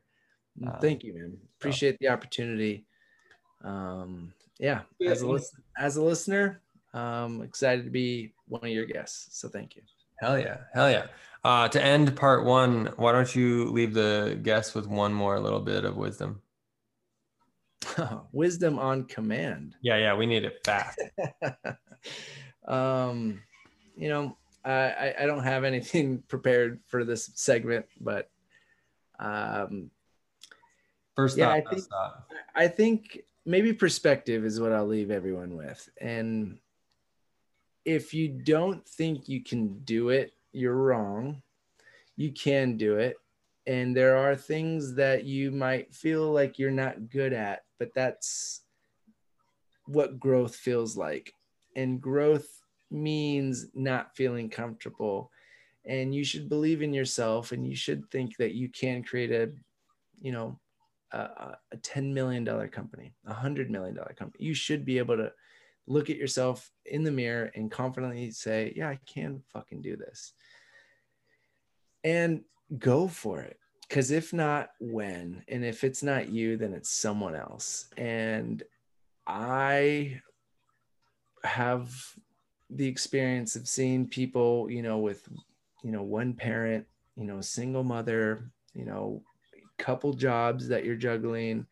And yet that person is able to manage their life, their kids, their scenario. And if that person's not busting at the seams, they're not getting a medal. They're not getting attaboys. They're not getting invites to podcasts. They're just doing what they fucking do.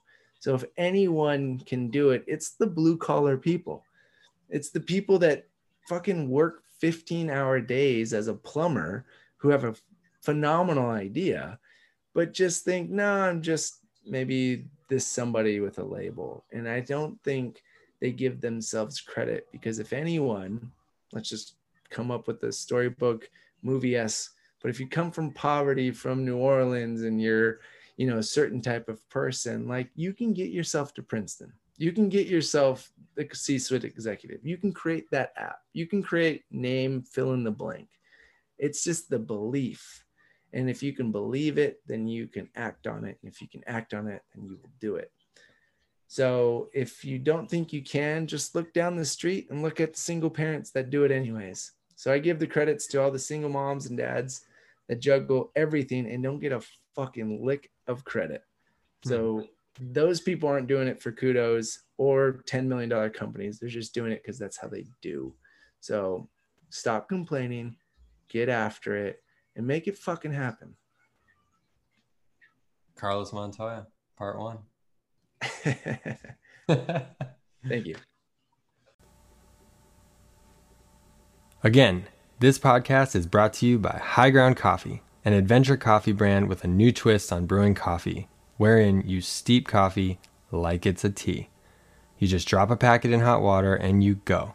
It's the newest way to brew coffee and it's awesome. Use coupon code TAYLOR at checkout for 15% off.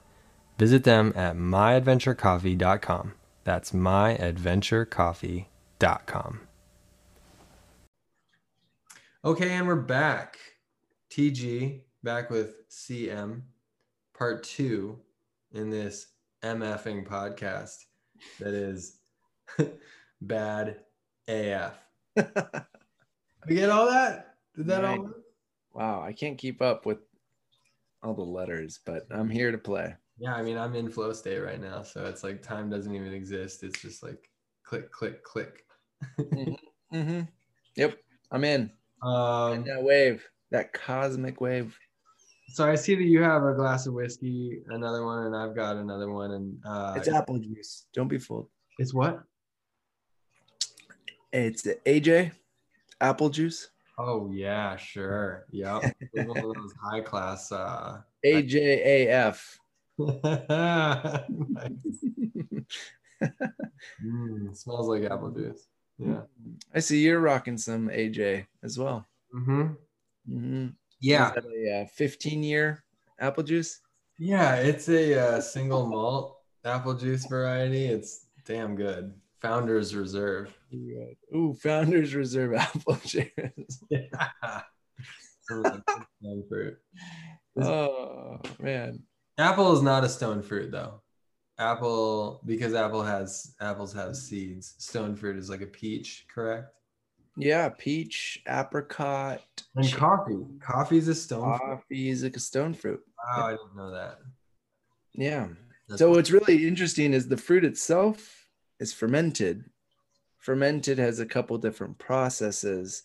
The process is then washed in, again, a different way, varying on the style. And then it's either heat dried by a machine, it's either sun dried by the sun, or it's like kind of a combination of both. And sometimes they leave the skin on, sometimes they peel the skin back. And all of those input valves yield a different, like, actual coffee flavor when you then roast it, grind it, and brew it. So it's like even within the same coffee farm, the process in which they harvest the same green coffee can like yield crazy different results. And finding and fine tuning those is like a kind of a design challenge. It's like finding that best product for the moment. But it's also really interesting because a lot of the big corporations, like Blue Bottle, which was a really phenomenal coffee shop, but they were actually purchased by Nestle for maybe like $500 million. And their whole thing was finding really great coffee, but investing in the coffee plantation or the coffee farm, and then kind of monopolizing on this thing, and then excluding small roasters, small batch roasters, micro roasters, much like myself, who want to get in on that. And Starbucks did that on a gross scale, with Sumatras and Javas. Those are all coffees found in like lowlands, Indonesia, Pan Pacific. And they just said, you know what? We're going to buy up all of these, or we're going to invest, or we're going to be part owner, or whatever it is, and then squeeze out the little guys. So then what's really cool is like the little coffee farms, often mom and pops, like they want to sell, their lots. It's just not enough to be worthwhile for a national company who has maybe 200 brick and mortar stores, and they're literally looking for hundreds of thousands of pounds, and they're only have 10,000 pounds. So then it's like, what do they do? And it's like they have to find their niche and what they do really well. And it's like everyone's trying to find their lane. And if everyone's roasting coffee, do you sun dry it skin on? Do you know, water wash, honey wash? What's your differentiator that allows you to find that, you know, a higher level? And then do you go and speak to Nestle, or do you find, certain brokers that work with, coffee roasters like myself? Or do you find a coffee roaster directly, and that coffee roaster buys it directly from you? And that last segment is really where we, as High Ground and the companies that we're trying to create in the coffee space, are trying to spearhead. Where it's like the people that are getting overlooked are still working along, often steep hillsides, but they don't have enough volume to even compete. So then they got to find someone else. And so it's like, well, if I come to you directly, and let's say industry is paying, $2 a pound, and that's the industry standard. If you wanted to go to Nestle, or you wanted to go over to Caribou or Pete's or Phil's, any of these like next level, but still considered craft coffee joints, like you're not going to get their contracts. But what if I pay you 50 cents, or, screw it, $1 more per pound, and I just work with you directly?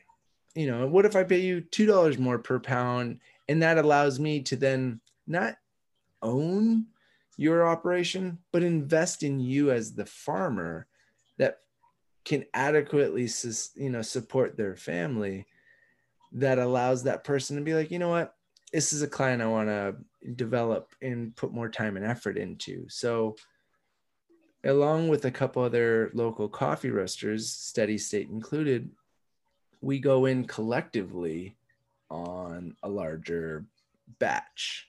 And if they can find those direct farms, orchestrate those deals, I pitch in for an order, then like everyone wins. And so I get a little bit of we all share amongst this. The farmers are supported, their families feel it's worth their while. Now everyone's kind of all in.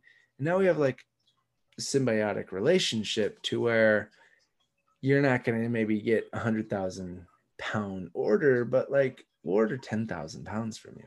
And that idea is how we try to really be about it. And I don't like getting into like fair trade and rainforest alliance, and like I don't like getting into like the acronym sort of race, or like how great does this third party deem us to be. But like, let's just find good people that do good work, support them, and like together we can both win. And that's really where yeah, developing coffee and a brand, and finding the right people to work with is really a fun, interesting part of roasting coffee and learning the coffee business from the green side.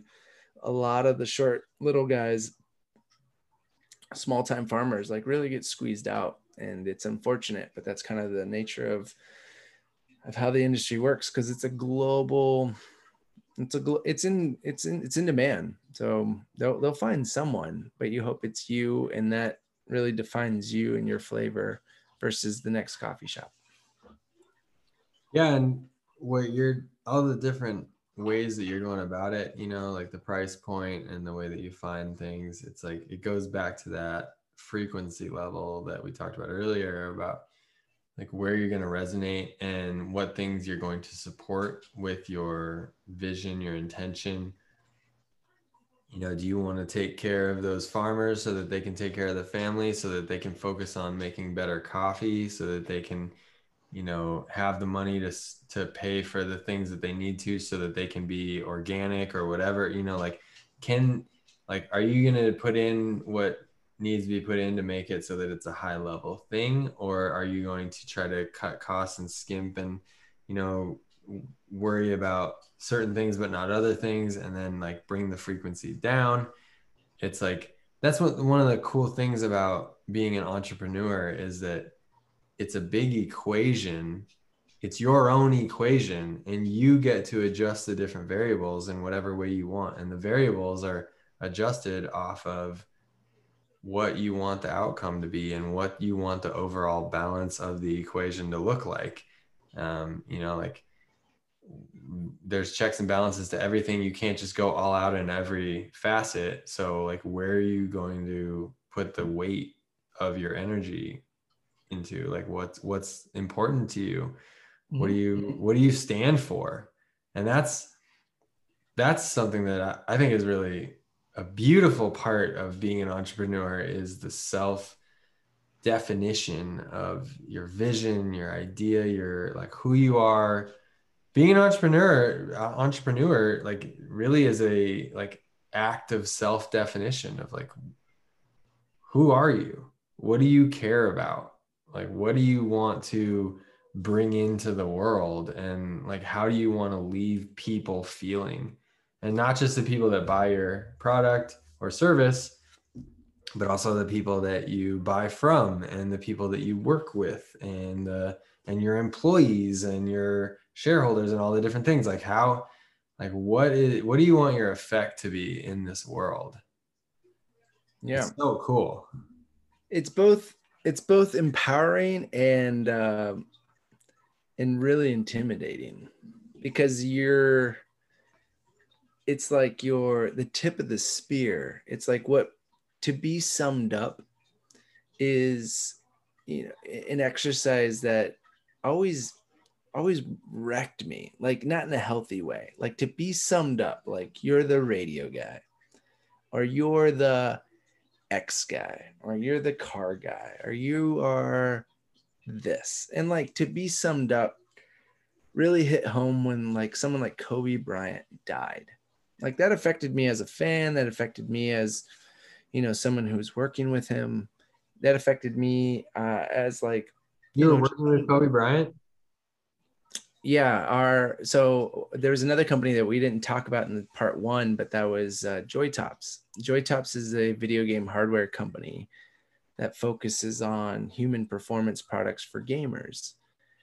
And our mission, to quote you, mission statement was like, we want to create human performance products for gamers. How do we do that? Where do we start? And the joystick was the first one. And Mamba, who is Kobe Bryant's like nickname on the court, he created a company called Mamba Ventures. Mamba Ventures invests in companies much like Joytops. Joytops was like, we're at Mamba Ventures in Calabasas. Like we're at the facilities where Kobe and all his best of the best are training. He got, random athletes all over. It's this massive facility. But upstairs, he had this like innovation lab, startups, people like us, gamers, like everyone like met. It was just like this high level peak of performance, whether it's on the digital side or the court side, like met. And we, my business partner, Brandon, and I were going there quite a bit. And we were closing in on a deal when Kobe died. And Kobe died. It was heart wrenching in many ways, living in Los Angeles and feeling the city mourn. And like, I had my own version of who he was as like a business person. I think earlier that year or the year before, he had like won an Oscar for a documentary. Like he's like Oscar winning championship, like pioneer of mental, cognitive, thinking in such a way to where like it shifts everything on like its mentality first, game second, to where you're watching the local news on who this prolific person is, and they bring up like his allegations and things he did in a hotel room, and like those situations. And to hear, with all due respect, I have to say this because some of them I know, but like a TV anchor, sum up Kobe Bryant's life in 3 sentences and bring up that, which you have every right to, that is part of who this person is, but like was left to this TV anchor on a local news channel to sum up this person in 3 sentences, that I felt like I knew a different version of this person, the business side, the intellect. But yet it went back to that moment. Not, I, you know what, maybe this is getting me in trouble for even bringing it up, but I'm just saying, like, that idea to be summed up, like, really, really wrecks you. So to have that mission and that identifier, like, this is who I am, is both empowering, but like, it's also like, uh, you're licensed to be that person. Like, go do that thing, but like, you're not defined completely by that thing. And sometimes it messes with your head. And I know I'm kind of talking in circles, but like, at some point when I was in radio and I was like kind of buying into this hype of being kind of a goofball, like, that bled into other things and I believed what I was saying. And that was like maybe a kiss of death, or like the beginning of the end, where the second you start, getting high on your own supply or drinking your own Kool-Aid, like, it's a slippery, detrimental slope. Like, you have to be defined by something, have something be the wind to your sails, but not let it drive the car. And that's a fine line. You need to be determined and motivated, but like, if the curveball comes your way, like, you're not devastated by it not going your way or a bounce going your way. Like, you can adapt, and if you don't, like, at that point, reevaluate. But it's both like, you should have one of those, maybe. I don't say, I should with quotations and double underline, like, I don't actually know anyone should do anything, but like, if you do, great, let it be the wind behind your sails, but like, don't don't let it drive the car. Don't become the guy where you're like, no, I only graffiti in purple and I only write names in cursive. And it's like, okay, that's your thing. No one's gonna stop you.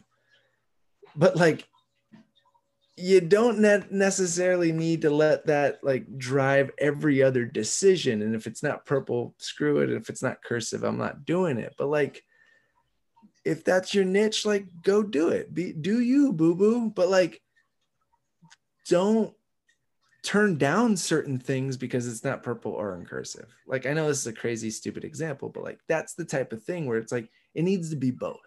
The Well, duality.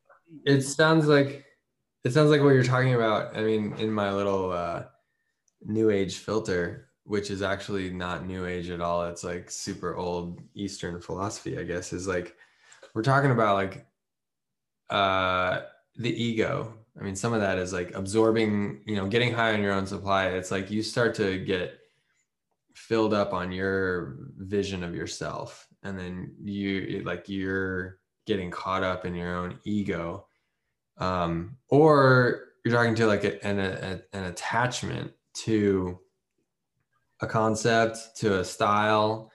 I think, like, in terms of art, the concept of style, people are always like, well, what style are you? What style do you paint?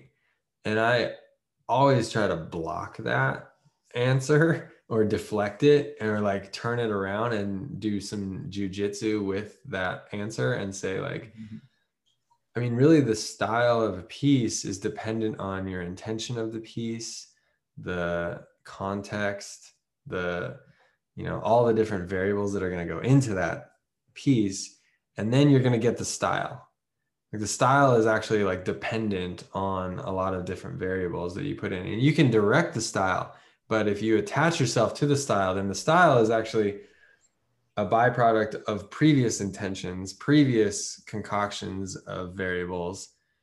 And then if you're attaching to that style, then you're really just trying to recreate the past, which is sort of along the same lines of connecting to an ego, because your ego is sort of like this like built up history of who you are and what you think you are and who these are the things I've done. This is where I can hang my hat.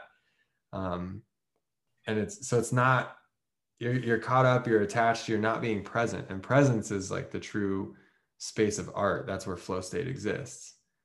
I mean, yes and no. I mean, it's always a yes and no, because like a guy like Picasso, he had a style. But he wasn't thinking about it as I'll bet that he wasn't like, I'm gonna make this in my style. I mean, Picasso's style evolved throughout his entire life.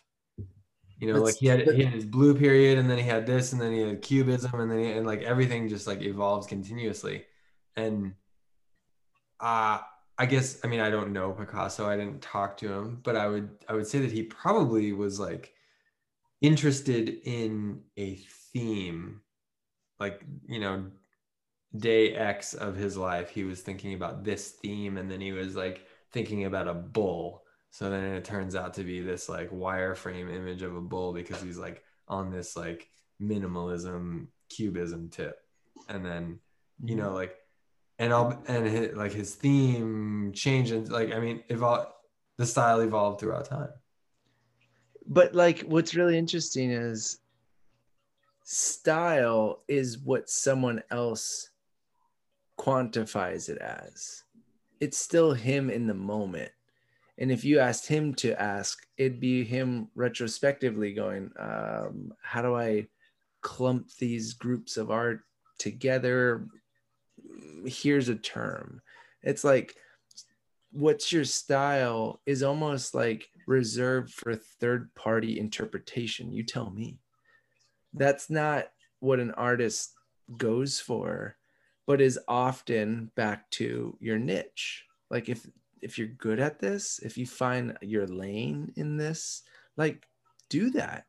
There's not a, a hindrance to that, but like if you flip it and then you start talking in you know third party kind of sense where you're talking to yourself and you're like, I'm defined by this, I must only do this, then you've let that lead and you've given more power to the style and you've eliminated the agency from yourself. Like you almost eliminate your ability to choose anything.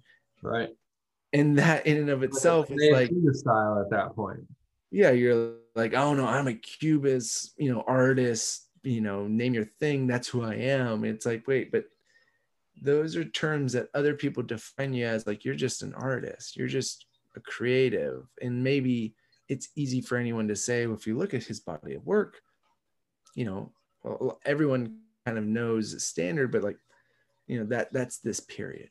But those are almost reserved for like looking backwards. Totally. Like as an artist, you really shouldn't even, I mean, being asked like, what's your style? What's the whatever? Like, you're being asked to become like the art curator of a gallery of your own art rather than being the artist. The artist, like the art takes place in the moment, in the studio, on the wall, and at the wheel, whatever the hell kind of art you do. Like that's the art. And to talk about it, it's almost like okay, the listeners don't know this, but you don't dream. But then and we, you, Sarah, me, Haley, we've been talking about this. Haley is an herbalist. She's got all these like funky, wild herbal concoctions. Some of them induce dreaming. And so then she started to be like, hey, she gave you these herbs to like drink in a tea or whatever, before you go to bed. And you started dreaming. And it's been cool because we've been talking about this dream concept. Mm-hmm. One thing that I said was like, that's coming up right now is how dreams are the most dynamic changing things. It's like watching, I don't know, like watching the craziest movie like Inception or like Doctor Strange was kind of like that, how like the whole everything is changing continuously, and you have an understanding of it while you're in the dream world, but words do not cover it. They don't even get close to encapsulating what's happening in the whole thing. So when you try to talk about your dream, like you're like working in a two-dimensional form when dreams are in full 3D or 5D or whatever the hell D they are in. And so You only like you don't even do it any sort of justice. You're like putting labels on it, but you're missing the whole thing. And that's what like talking like an artist talking about their style or like even talking about it, like you're missing the bigger thing, which is the whole experience. Yeah, and that goes to what's really interesting is language is actually really limiting. Yeah. It does not describe, feelings, context, understanding. It gives an oversimplification to what that is. And that goes back to Kobe. Like, how do you describe someone in, I have 5 seconds. Give me the first, 5 second version of that. And it's like, maybe that quantifies to 15 words. Like, I have 15 words to hit a mark that defines Taylor G's art style. And like, that is such a disservice to the artist. And I think athletes, professionals, of any sort, whether it's surfing to plumbing to coffee roasting to Fortune 500, like, those are forms of art. But like, if you had to describe it, you might go like, well, he's a mechanical engineer. And it's like, you are right. Elon is an engineer. But like, that word doesn't say enough, and it's so limiting to then be beholden to like, yeah, but you only have one word to describe this thing. And so when you go to dreams, you're like, I you know it's in passing, we're in a public space, the dream comes up, like, you only have a short amount of time to explain it to someone. So how do you kind of get to the point in such short amount of time? You try and use words that describe that, but it's so limiting.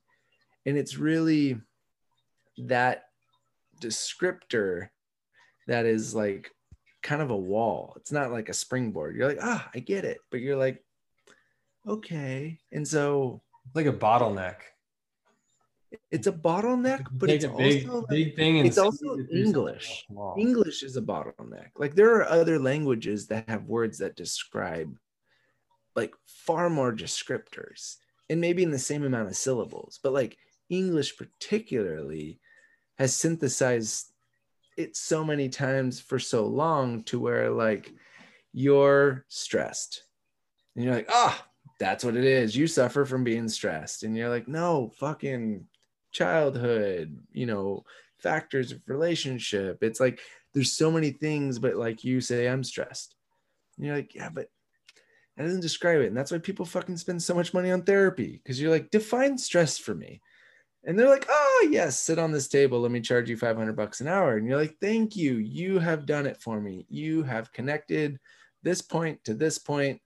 That's what makes you. And you are now this thing. And you're like, yes, thank you. And you're like, but wait, have I not just kind of answered my own question? Like, of course, I know it's not just fucking stress, but you need to kind of go through the reflective moment to unpack that. And human brains love to make connections. And if you make a connection, we also love to then assign blame. Well, that was the thing that got me here.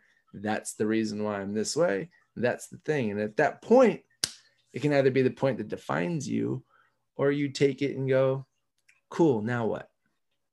And that's really where you had to take everything, where it's like dreams, feelings, stress. Okay, I can't really describe it. Art is so many more things than looks good, but like, I don't know what else to say. I'm walking by your amazing piece on Carlsbad Village Drive. People are like, their face says like a million things, but then they're like, cool.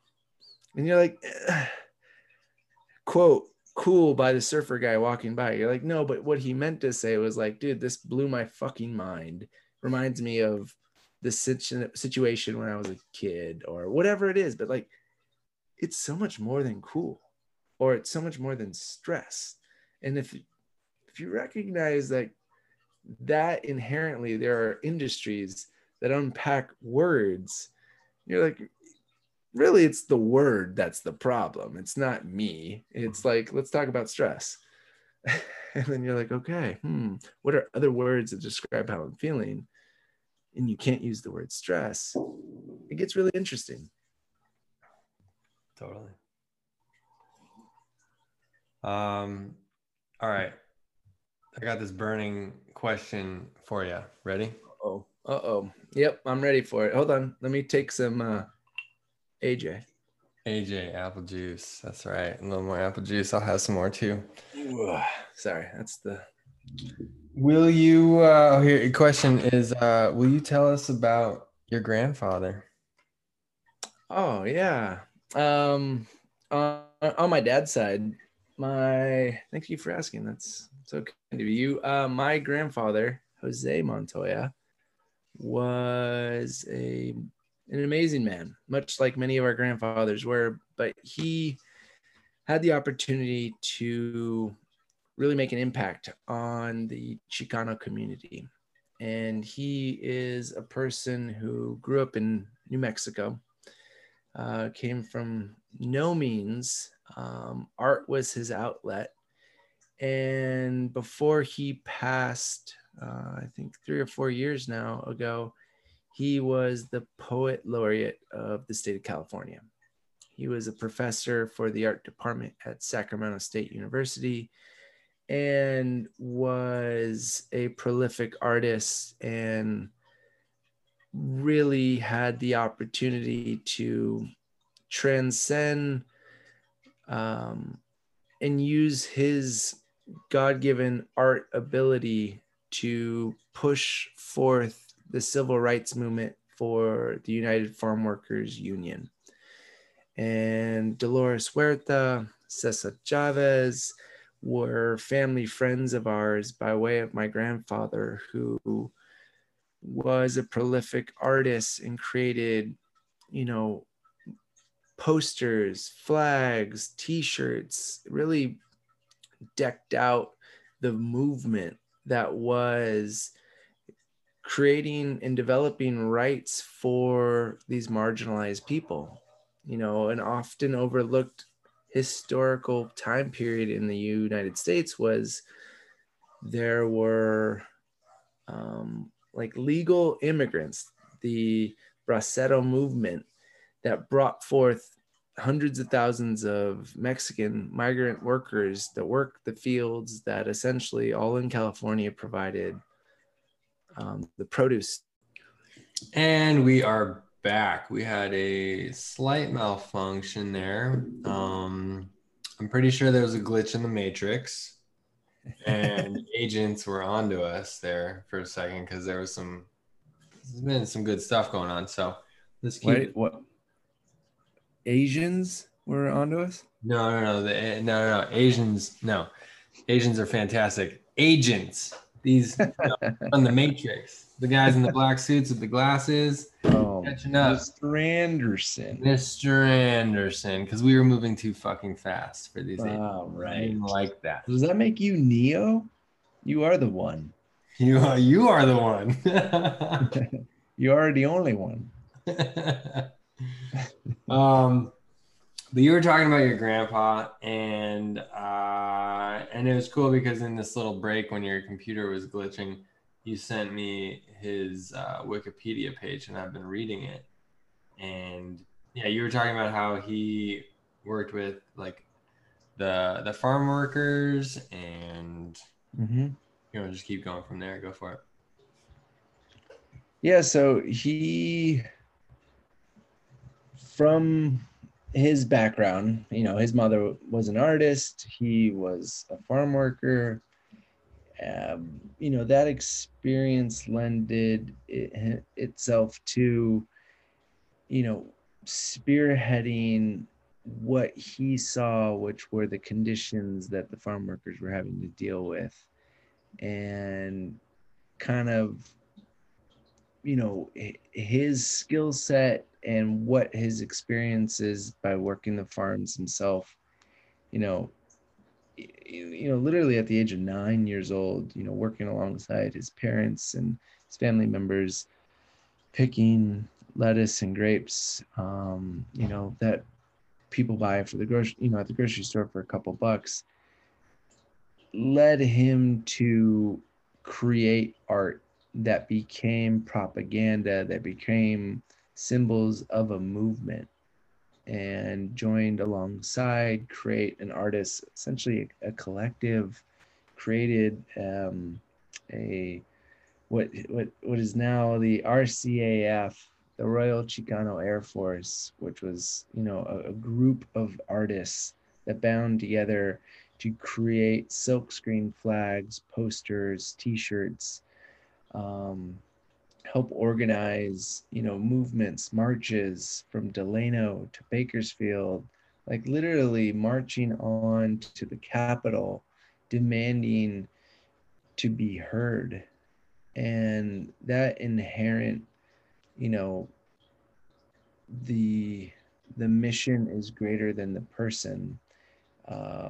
You know, I resonated throughout my entire family. You know, my father had a number of siblings, and they all, you know, share stories of sitting at the dinner table, you know, being a part of a strategy conversation between my grandfather and Dolores Huerta and Cesar Chavez, and trying to figure out how to get everyone, you know, aligned, and whether or not it was a formal meeting, a back alley meeting, or, you know, just kind of an understanding.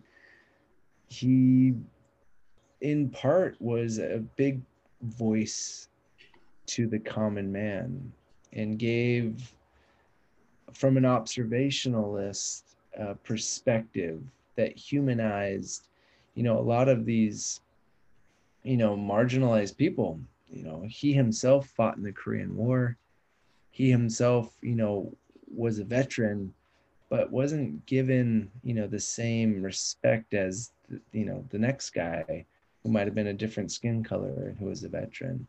So, you know, from an early age to when he got his master's and became a, you know, a professor at Sacramento State teaching Chicano studies, like really created programs to uplift, you know, those communities of color, to recognize that, you know, don't overlook people like that, like himself, and created programs that still have roots to this day, and is known as a pivotal figure in the Chicano movement. And I, I owe everything, you know, in large part to who I am from him. Growing up in Sacramento, spending time with him, it's hard not to absorb his music ability, his writing ability, his artistic ability, and translate that into some expression of something in my own right. He had lots of grandkids, lots of kids who had kids, and we were all just so lucky to be a part of it. And he, you know, throughout his life was a muralist, much like yourself, has pieces that are still up to this day here in San Diego and Sacramento and all throughout the state. And a lot of my cousins, a lot of my uncles are still very much in the art scene and have become prolific in their own right. And, you know, I've joined and participated in my own way in supporting that. And some of my very own cousins, you know, have touched up some of his murals, and they really stand the test of time, and they really showcase a time and a place. And that time and a place, you know, guys like Luis Valdez, you know, who was a great director, you know, made the movie Zoot Suit Riot, I believe. And that gave, you know, that gave kind of a look, and kind of showed the United States, you know, a lot of what, you know, this culture represents. It's like, you know, guys and gals that dress sharp, that care what they look like, but, you know, also don't come from a lot of means, and maybe they're blue collar workers at heart. And, you know, just like the women's suffragette movement, you know, African Americans going through their own civil rights movement, you know, they were another lane of really pushing the envelope in allowing, common Americans to accept these people as citizens. And maybe they weren't, maybe by legal standards, but they were providing the same foods that citizens enjoyed and took for granted. So how could you see someone and not give them their credit and due? So he was a poet. He spoke with his pen, he spoke with his paintbrush. um, and we as the Montoya family try hard to uplift and support his message. And yeah, I mean, he has just a lot of really famous poems that I remember as a little kid, reading, and it just like really, really kind of shaping my formative years. And I know he did that to a lot of other, brown kids, named Carlos, growing up in the 50s, 60s, 70s, 80s, 90s, and 2000s. Like it just transcends time and space. And, Dolores Huerta is still alive today. Cesad's not. My grandfather, gosh, it feels like he just died, but just looking online, it was 2013 when he actually passed. So it's been quite some time, according to the internet, but like it feels like yesterday. It really does. Like I actually didn't believe what I saw online. So yeah, his house, his kids, there it's still a place I visit every time I go to Northern California. And his wife, my dad's mother, Mary, in large part gets no credit in the kind of commercial sense, but she was feeding all those farm workers. She was feeding all those people marching from Delano to Sacramento. They didn't just, wish things, they did things. And I think that's really where you have to believe in something so profoundly to dedicate everything, your belief in protecting those around you that aren't getting any of the credit. I think that,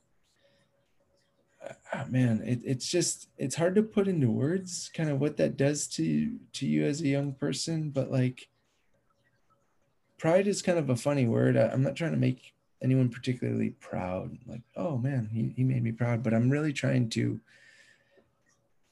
do my own thing with understanding of where I come from, and that weight means something, and I at least do it a service to the next generation. Like I don't diminish what, the people before me have done. I don't take away in any sort of way, but I really, in my own way, keep that going. And I think a lot of what I hope to do as a parent one day is to pass that message on, that there are so many people that look just like you, born in a different time, that were given a shit fucking hand, and we're getting paid pennies on the dollar, worked, 20-hour days, and marginalized and not given basic needs and rights. So it's like, you want to complain now? you know like check yourself. And I think that's where I always come back to. It's like, you think it's tough now, you think you're working in, you know seedy spots, you think you're doing shit that, makes you question your own thing, self-worth. Like, you think that's tough? Like, look at what those guys are able to do. And I have a picture of him in my hallway, of him in our house, playing guitar, and I have that very guitar still to this day. So like those types of things, like I pick up that guitar every day. I play it, maybe not half as good as he did, but like that's a sense of flow state. Like I start that day with that understanding that he held this very guitar and did his very same things. He had the same amount of hours in his day and was able to accomplish as much as he did. Why can't I do that? And so, reminders. I read his books. I honestly read a poem of his at least once a week. Like I'll just almost like almost like the poem of the week, or a situation where I'll, whatever calls to me, I'll just pick up a book, I'll flip it to a random page, and that poem, even if it's 100% in Spanish, like I'll read it, I'll try and read it, and I'll try and understand it. And like there's something about it that grounds me to that time and place, to where like you are such an observationalist, and you're able to quantify it in that limiting subset of words that we were talking about a minute ago, but yet articulate that feeling of dust or embarrassment or soot or grit. Like somehow you found the words that made me feel that way. How do I channel that? And often I don't, but often I do. And I think maybe this is more my insecurity, where I try and like, I I don't want to I don't want to be like,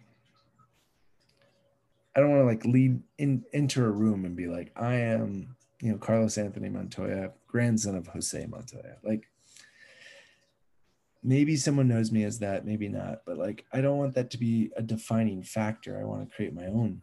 But like that's who I am, and that's what I am, and that's what I try and bring in a different sense.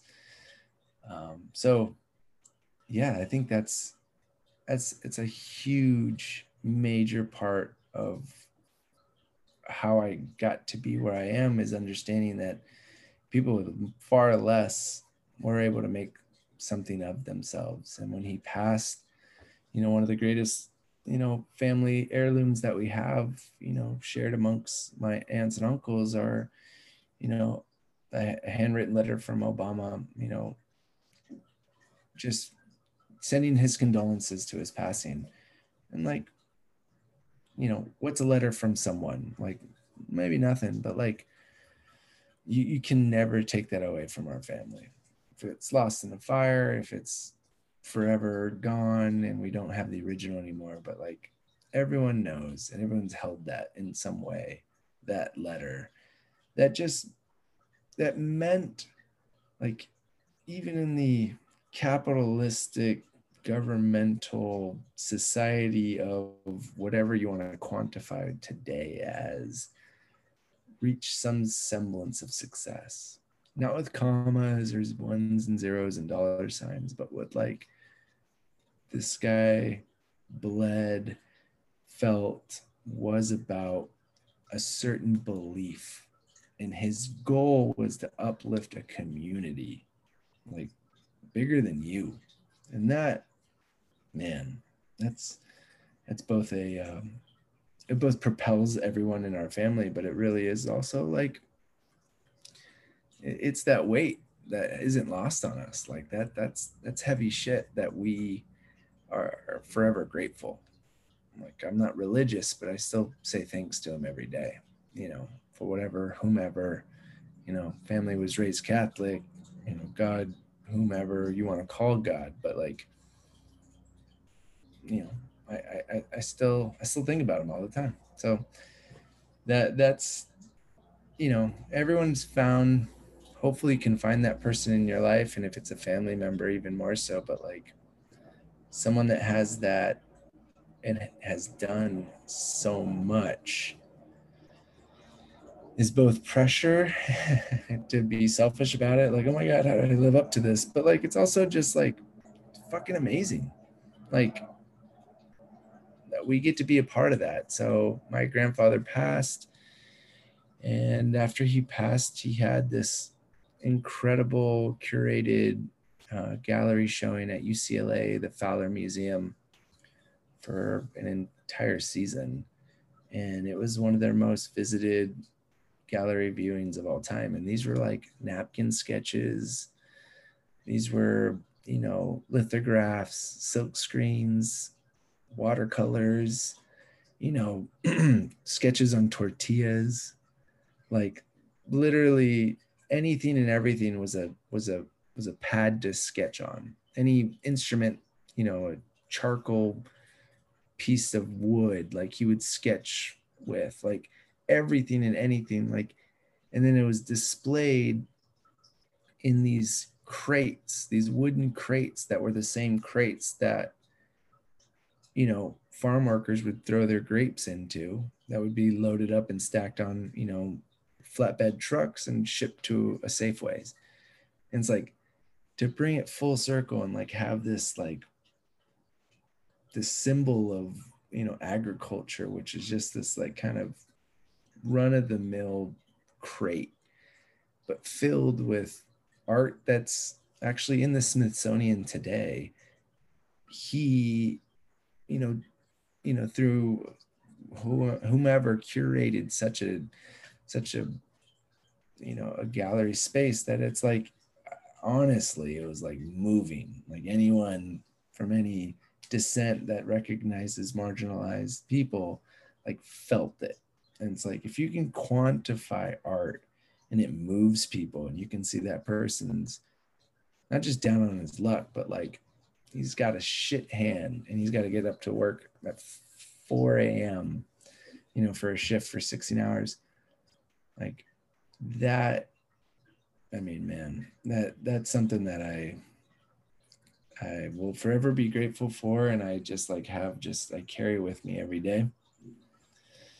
And it's not something that I honestly, he's like one of the very few people I think about like the most, and it's like one of those. So yeah, he's prolific in my life, and in many other brown and Hispanic and Latino people, in the United States. He really was the voice of a generation, and was one of the most prominent writers for, the beginning stages of what was classified as Chicano in the United States. But it's just yet another label. Now they call us Latinx. Riddle me fucking that. But that's just what it is. And so kudos to my grandpa Jose. And a lot of us have him and a few people like him to thank. So yeah, if anyone's ever in San Diego and finds themselves in Chicano Park, any one of the RCAF artists from Juanishi Orozco to Esteban Villa, Louis the Foot,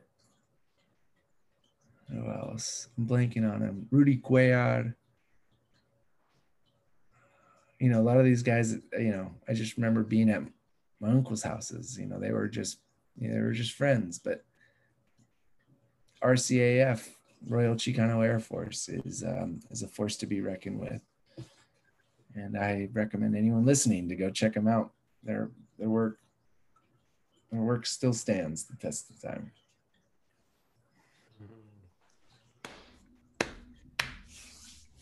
Nice. And that's cool. Everything that you just said, it all puts it into context of your answer of what art is. It's timeless. And what you're talking about is legacy and what that means. And I think everybody can really connect with that. We all have parents, grandparents, lineages of whatever. Maybe it's family, maybe it's not family, maybe it's this and that. But with that, we like carry like the burden, but also like the honor of That was the word, on. honor. That Right. was what I was searching for. Yeah, really. It's the honor. It really is. Yeah. And sometimes the honor can feel heavy because there's that pressure of like living up to those standards. And anybody who, was the child or grandchild of somebody who's done great things, like they're going to feel that same weight, that same pressure. But, pressure makes diamonds. And that's, Love that. that's going to like lead to great things. And it's cool. I mean, I forget who who said the quote.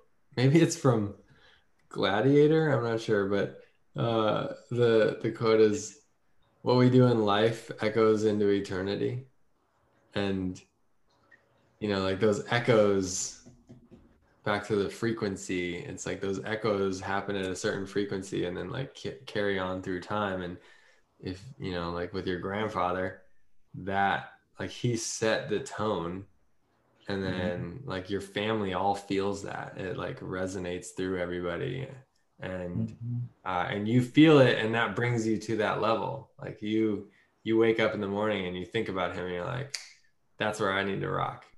That's how I need to vibe and go. Yeah, and yeah, my entire family in some way feels that. Um, yeah, I was texting with my he's an older cousin, lives in Los Angeles, and he was one of the last people to work with and alongside him, touching up one of his dad's murals, who is a part of RCAF. And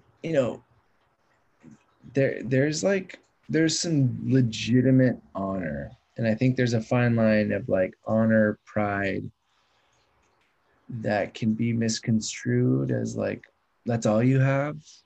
But like I know, speaking for most of my family, like that's definitely a large part of who and what we are. But like that's we all actively strive to do, like, what do we do with that honor?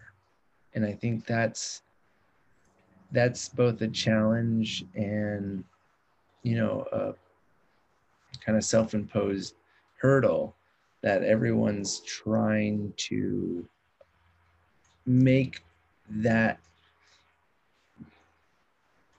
thing, I don't know, at the next level, the next generation.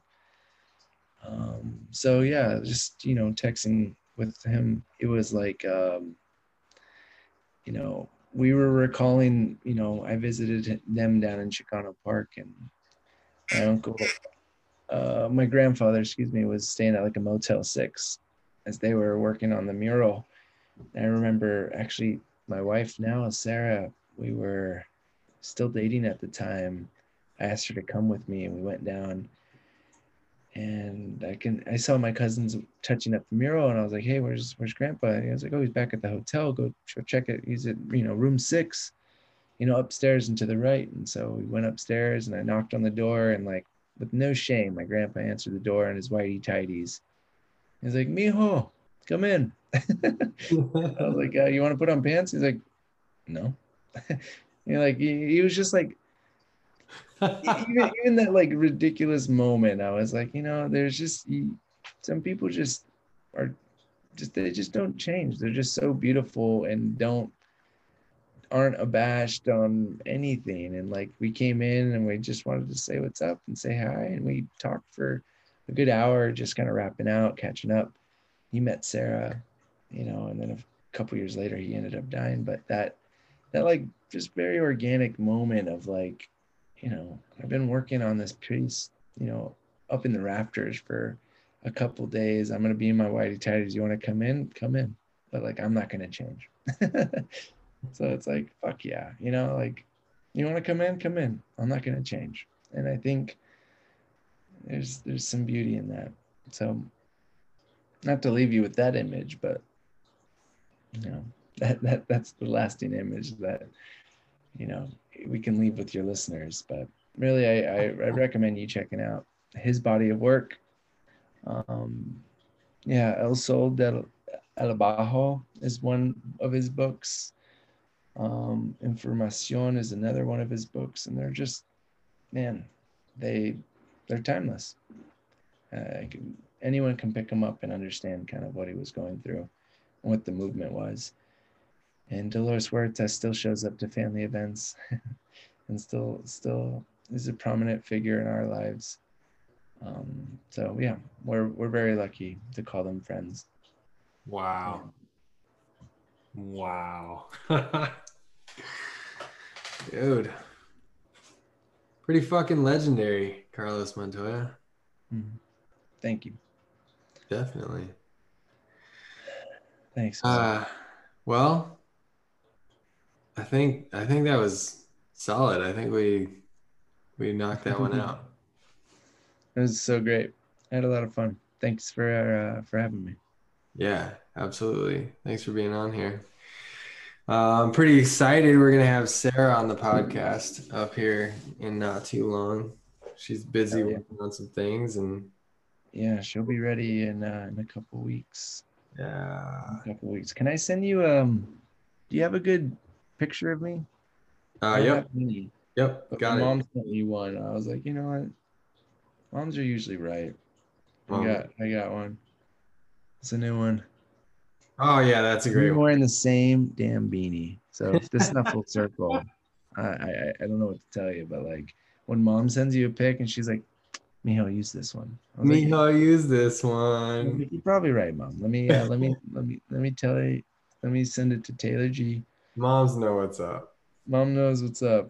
Yeah. So if you need one, I can send it to you. But if you just want to pull one off the No, that's great. That's great. I'll take that. And yeah, I mean, we'll be seeing you tomorrow, like we see each other every day, hanging out at the dog park, you know? yeah, man, tomorrow.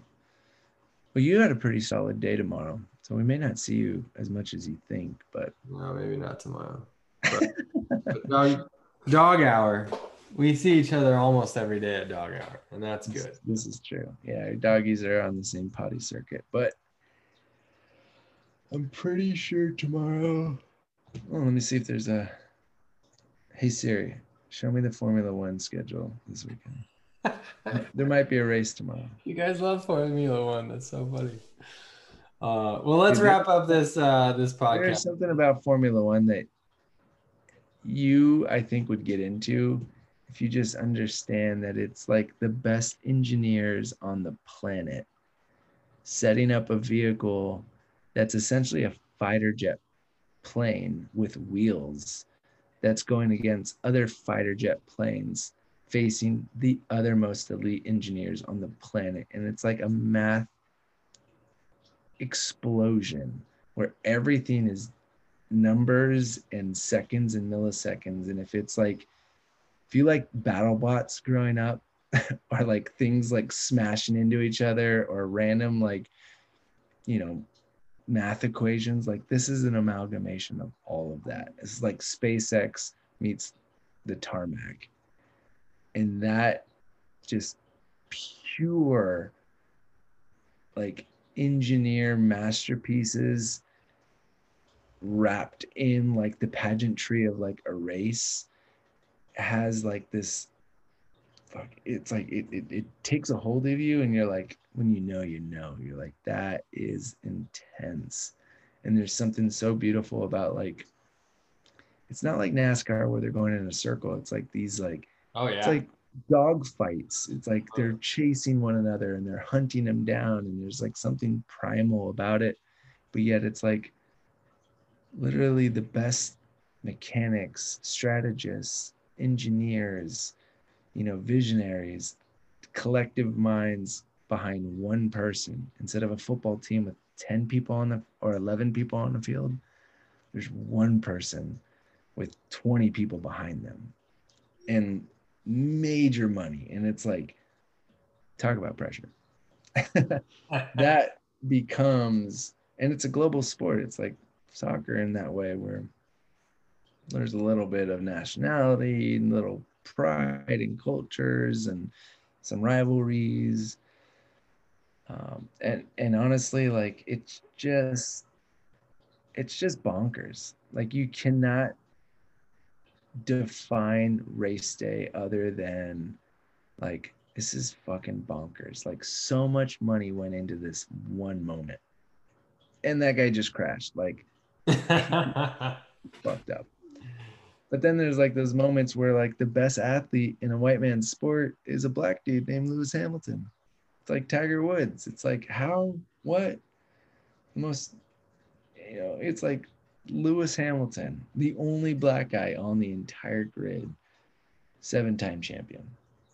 And there's bazillions of other nationalities that could all be there, but it's like and he leads with the mission.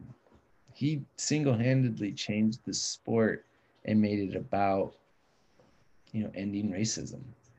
Like Formula One is like, it's a British sport. It's a white man's billionaire sport, but somehow a kid from no means, with the support and admiration of his father from no means, built this guy up.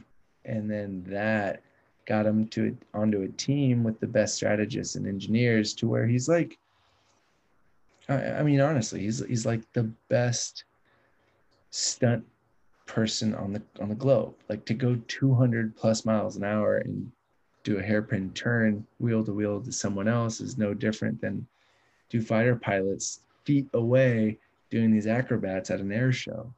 It's like these guys are Although those are scripted, whereas yeah. theirs is like cutting turns. That's crazy. All right, I'm into it. You just sold me on that.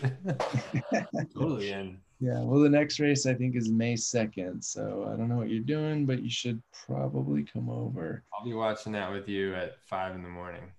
Yeah, that's the other random thing. It's like, what, we love coffee, so let's wake up at 5 a.m. and drink coffee and watch Let's wake up at best 5 a.m. drivers on Saturday. On Cool. the planet, mixed with the best engineers, and it's absolutely wild. And it's not just racing that makes it fun. Like that's honestly like, that's like the side effect that just so happens to be like what you do at the end. But it's like every little thing as a designer. Like, you look at a car, you're like, what's the fucking difference between a Honda, an Acura, a Chevy, a Ford? And you're like, if you ask a designer, there's so much different.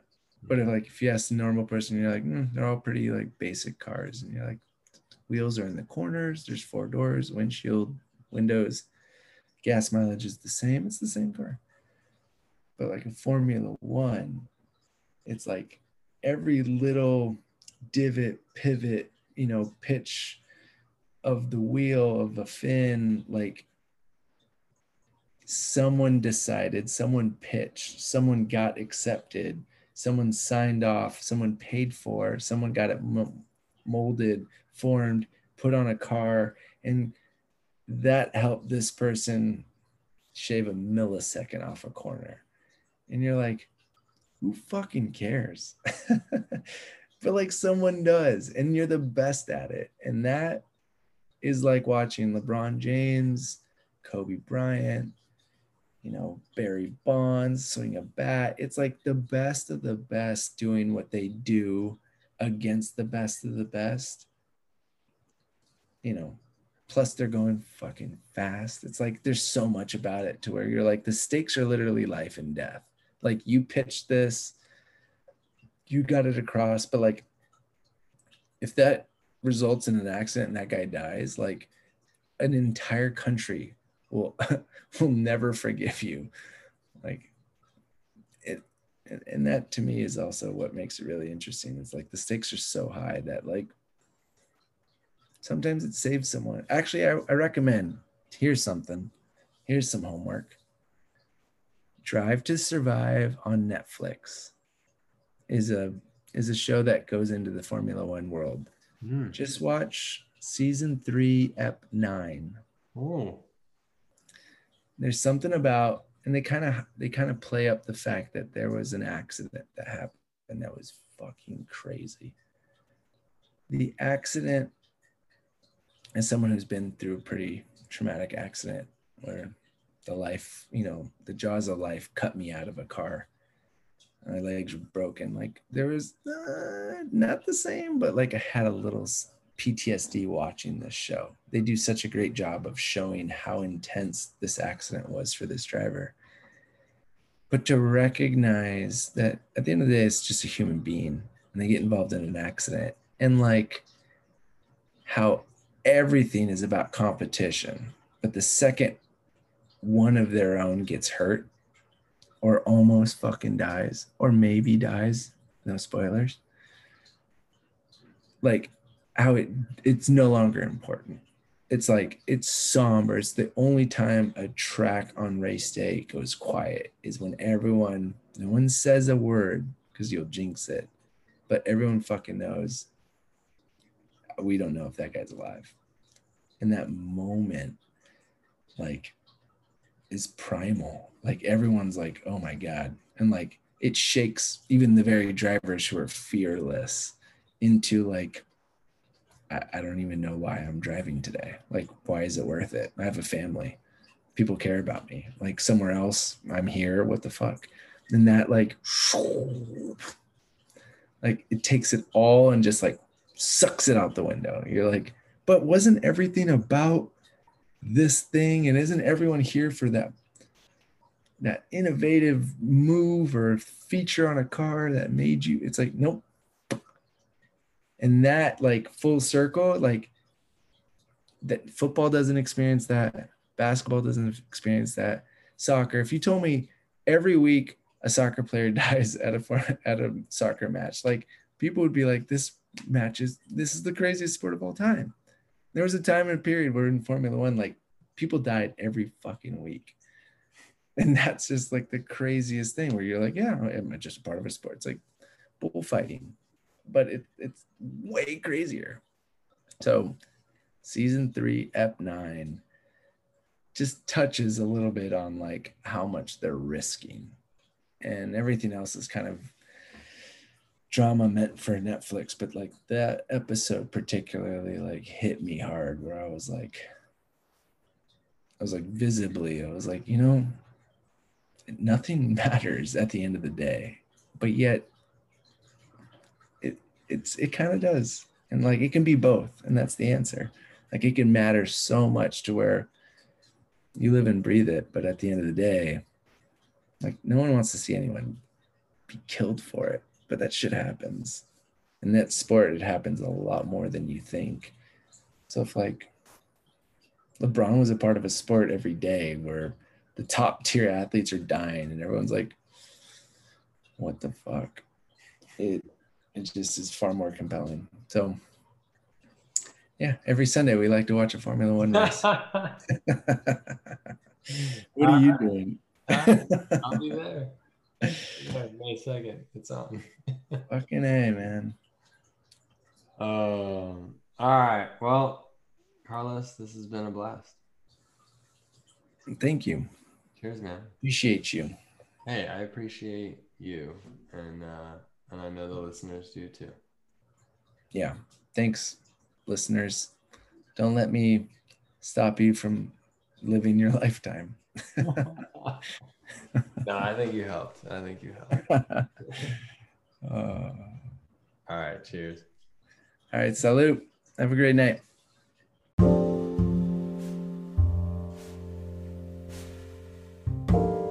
Well, that, my friends, was Carlos Montoya. What an adventure. That was awesome. There's so many layers to this gentleman. It's pretty amazing. And one of the most interesting things about it, which you guys didn't get to experience, is that he doesn't throw any of it out there, like, unless you ask. Like, I've had to really like dig in and to like find these things out, because otherwise he just chills and like he always asks me about what I've got going on and what I'm doing, and then I'll answer him and I'll talk about it, and then like, man, but you're doing amazing things in the world, and like, what's going on with you? Extremely humble. Yeah, so cool. So much art, so much design, so much conceptual stuff, business, kind of everything wrapped up into that one podcast episode. And the concept of legacy, how wild, like, to have a grandfather who has created such a legacy, and then what that does and instills into your life, if for good and for like the challenging parts, like, heavy is the head that wears the crown, right? Like, to be born into something like that. Adds this whole layer of I don't know, context or challenge or whatever. What a trip. What a trip. Yeah, cool stuff. I hope that you take this and all this inspiration and, feel free to reach out to Carlos and ask him questions. And if you don't, just take it into the world. Do awesome things. Go big. Go all in. Put all your chips in the middle of the table and write that $50 million check and say, I'm backing this project. This is my project. It's really cool. Cheers.